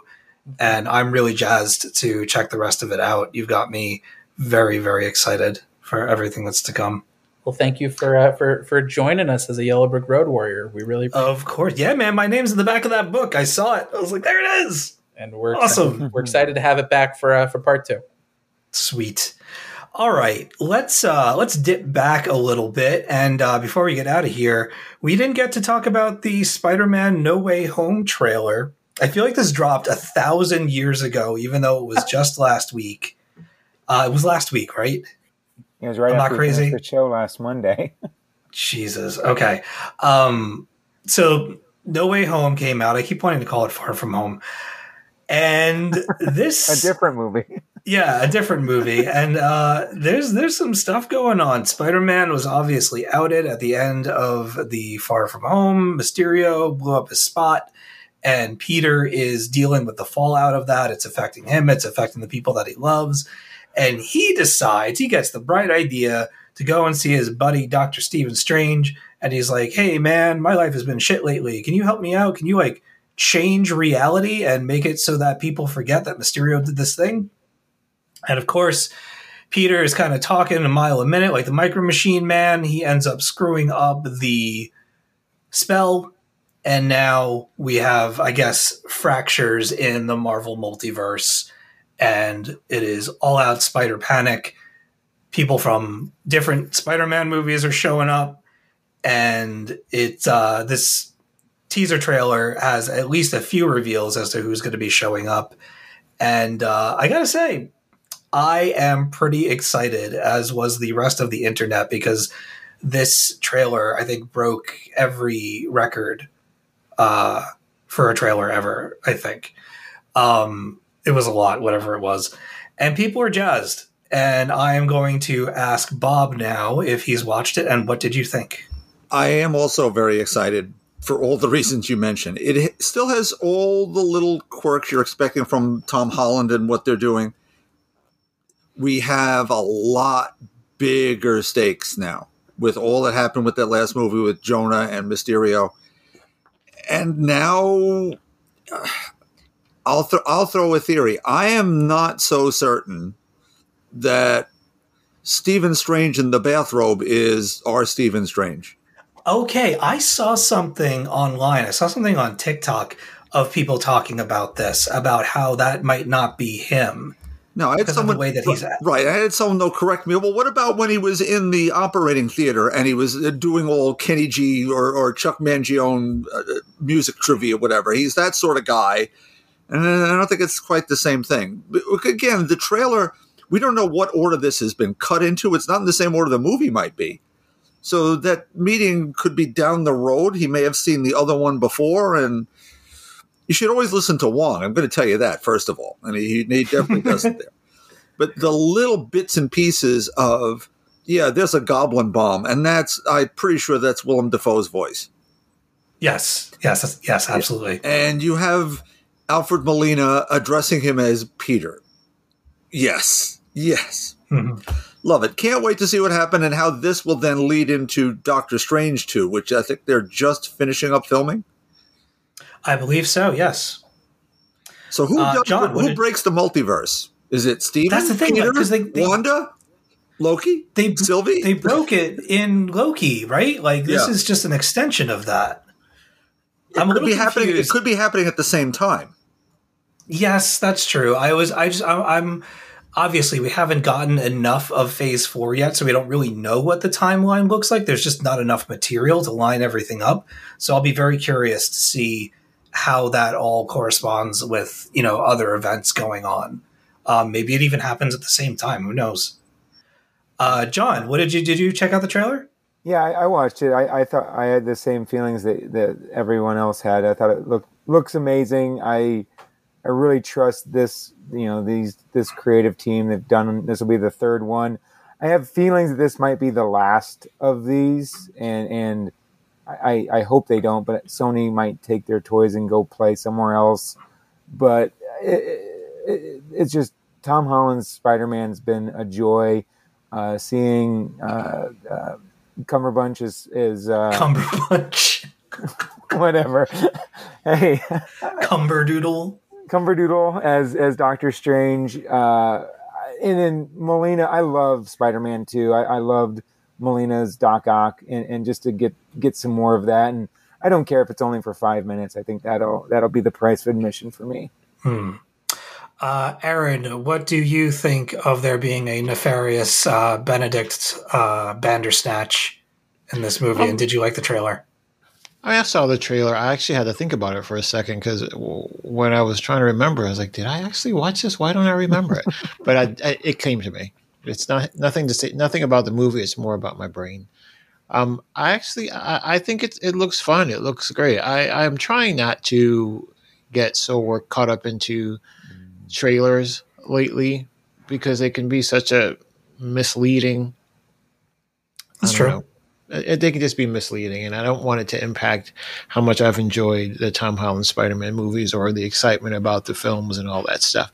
So, I mean, I got nothing bad to say about it. I think it looked fun. It looked great. I'm excited to get back into that space, but let's see what happens. Let's see where it goes. I'm not doing any theories. I just refuse to do any theories. I'm just going to let it wash over me as it happens. It's Mephisto. Everything in the Marvel Universe now, it's Mephisto. Nope, no theories from me. All right. David, did you get to check out the Spider-Man trailer by any chance? Yeah. I'm interested. I try not to speculate too hard on these things. I found I didn't really watch any of the trailers for the Suicide Squad, the new one, the new James Gunn one, and I had a lot of fun just being like genuinely surprised by everything. But I think there are reasons why Spider-Man teams up with other Marvel heroes. Like, I understand why there are people who complain, oh, why can't Spider-Man stand on his own? And I think because it is sort of a profit-sharing arrangement, Marvel wants to get as much bang for its buck as possible. And so they want to elevate some of their other characters on top of having a Spider-Man movie. Spider-Man, the whole reason he was brought into the MCU was he was supposed to be additive, since he is sort of shared between Marvel and Sony at this point. So I think, having more Doctor Strange, I like Crash Bandicoot as and that was a good one.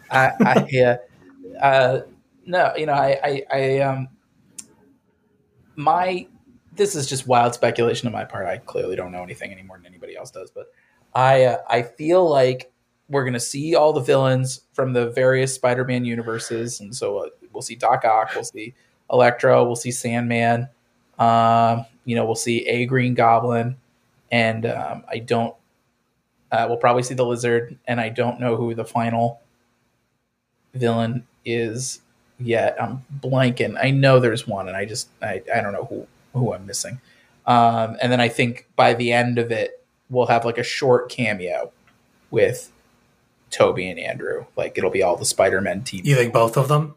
I think so. I think that'll have it's either both or none is my thinking. Yeah, there's one shot in the trailer that there's something in the background that people are speculating whether it's Lizard or Venom showing up. I would be surprised if it'd be Venom at this point, just because of Sony's push on the character. So I feel like even in the multiverse, I'd be surprised if that happens. But there's definitely a sixth one that, like, I was just talking to a buddy of mine about this the other day, and so like I feel like a terrible fan for like not remembering who the villain I'm missing here is. It's probably not Rhino, but it could be Rhino. And I'm trying to think. There's definitely somebody I'm missing from one of the other Spider-Man movies, but the Vulture. Vulture, that's it. Yeah, that's it. Vulture. I could see Vulture coming back for this one. So I don't know. I'm very curious, especially because they clearly have Michael Keaton waiting in the wings. No pun intended. I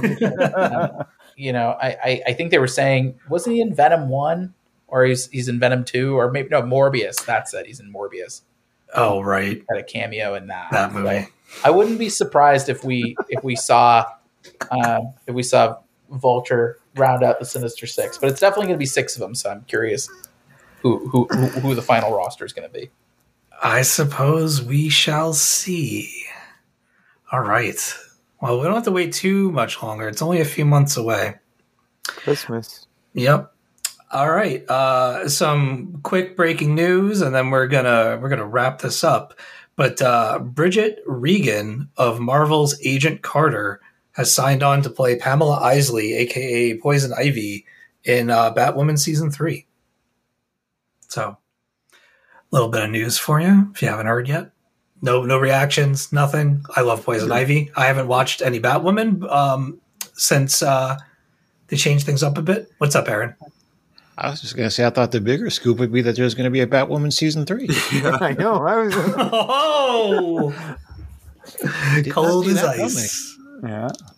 Cold as ice. All right. That's all right. What books are we looking forward to this week, Bob? What are you picking up? Just 2. Wonder Girl number 3, Captain Marvel 32. All right, John. What are you getting? Batman, Fear State Alpha, Infinite Frontier 5, Wonder Girl 3. I think I might try Dark Age number 1, Marvel's new event by Tom Taylor. Hellions number 15, and I might hate read Avengers 48. Oh, wow. Sorry, what they're doing to the She-Hulk is just not good. Oh, man. I don't even want to know. Aaron, what are you getting? I'm no stranger to the hate read. Speaking of which, New Mutants 21. Oh, come on. I'm just saying. Infinite Frontier 5, Hellions 15, Geiger number 6, Captain Marvel 32 is supposed to come out, isn't it? Yes. Yeah, Wonder Girl 3, Layla Starr. I believe there's a Last Annihilation book with Wiccan and Hulkling coming out. There is. That, you know how much I love my Wiccan and Hulkling. So, and it was alluded to in one of the books recently, part of the story. Commanders in Crisis 12, which I think might be the last one. And also Dark Ages number 1, only because it's Tom Taylor. Mm-hmm. All right. David, are you a Wednesday warrior, or you just kind of pick things up whenever? I'll definitely be picking up Layla Starr this week. And let's see. I'll definitely pick up the X books just because I love the X-Men books. Dark Ages with Tom Taylor. Long awaited. Excited to pick that up. And then I have a couple of late shout-outs that I got to pick up. I need to pick up my buddy Rylan Grant's new book at Source Point Press, Suicide Jockeys. And I want to pick up my pal Danny Lore's new Transformers book. I meant to do that earlier this week and didn't get a chance. So, I'm excited to pick those up and then sort of flip through it and see what I missed. Awesome. I think I'm going to get into the Batman Fear State. I don't know. There's a lot of books associated with this thing. We'll see. I'm already picking up a few of them, so maybe I'll dive in. I've also got Wonder Girl number 3, Captain Marvel 32, another Demon Days Cursed Web number 1 is coming out. Very much looking forward to that from Peach Momoko. Hellions number 15, New Mutants number 21, Black Hammer Reborn number 3, Sweet Paprika from Mirka Andolfo number 2, and of course The Many Deaths of Layla Starr number 5, the final issue of that wonderful, wonderful series. And that's going to do it for me, and that is going to do it for us. I just want to thank David. My pleasure. So much for hanging out with us. Oh, of course. No, thank you guys so much for having me, and thank you to everyone listening. And we'd love to have you join our Emerald Army in the trenches of the occupied zone. So back the OZ today. Nice. Like a professional. Always be close. All right. Yeah. We've reached the end of this week's edition of the Talking Comics podcast. I feel like I'm forgetting some things, but we're going to just wrap it up anyway. As always, you can send us your comments or questions through our email, podcast@talkingcomicbooks.com. We are also on Twitter @TalkingComics. We've also got talkingcomicbooks.com, where you can find reviews and features from our fantastic contributors. Bob, where can our listeners find you? Old-fashioned email, bobryer@talkingcomicbooks.com. Joey is at Joey Bracino online. Aaron, where are you? On Twitter at Aaron J. Amos. John? At John P. Burkle. David? You can follow me on Twitter and Instagram at PepposD. It's my last name, first initial. Or David Pepos Comics on Facebook.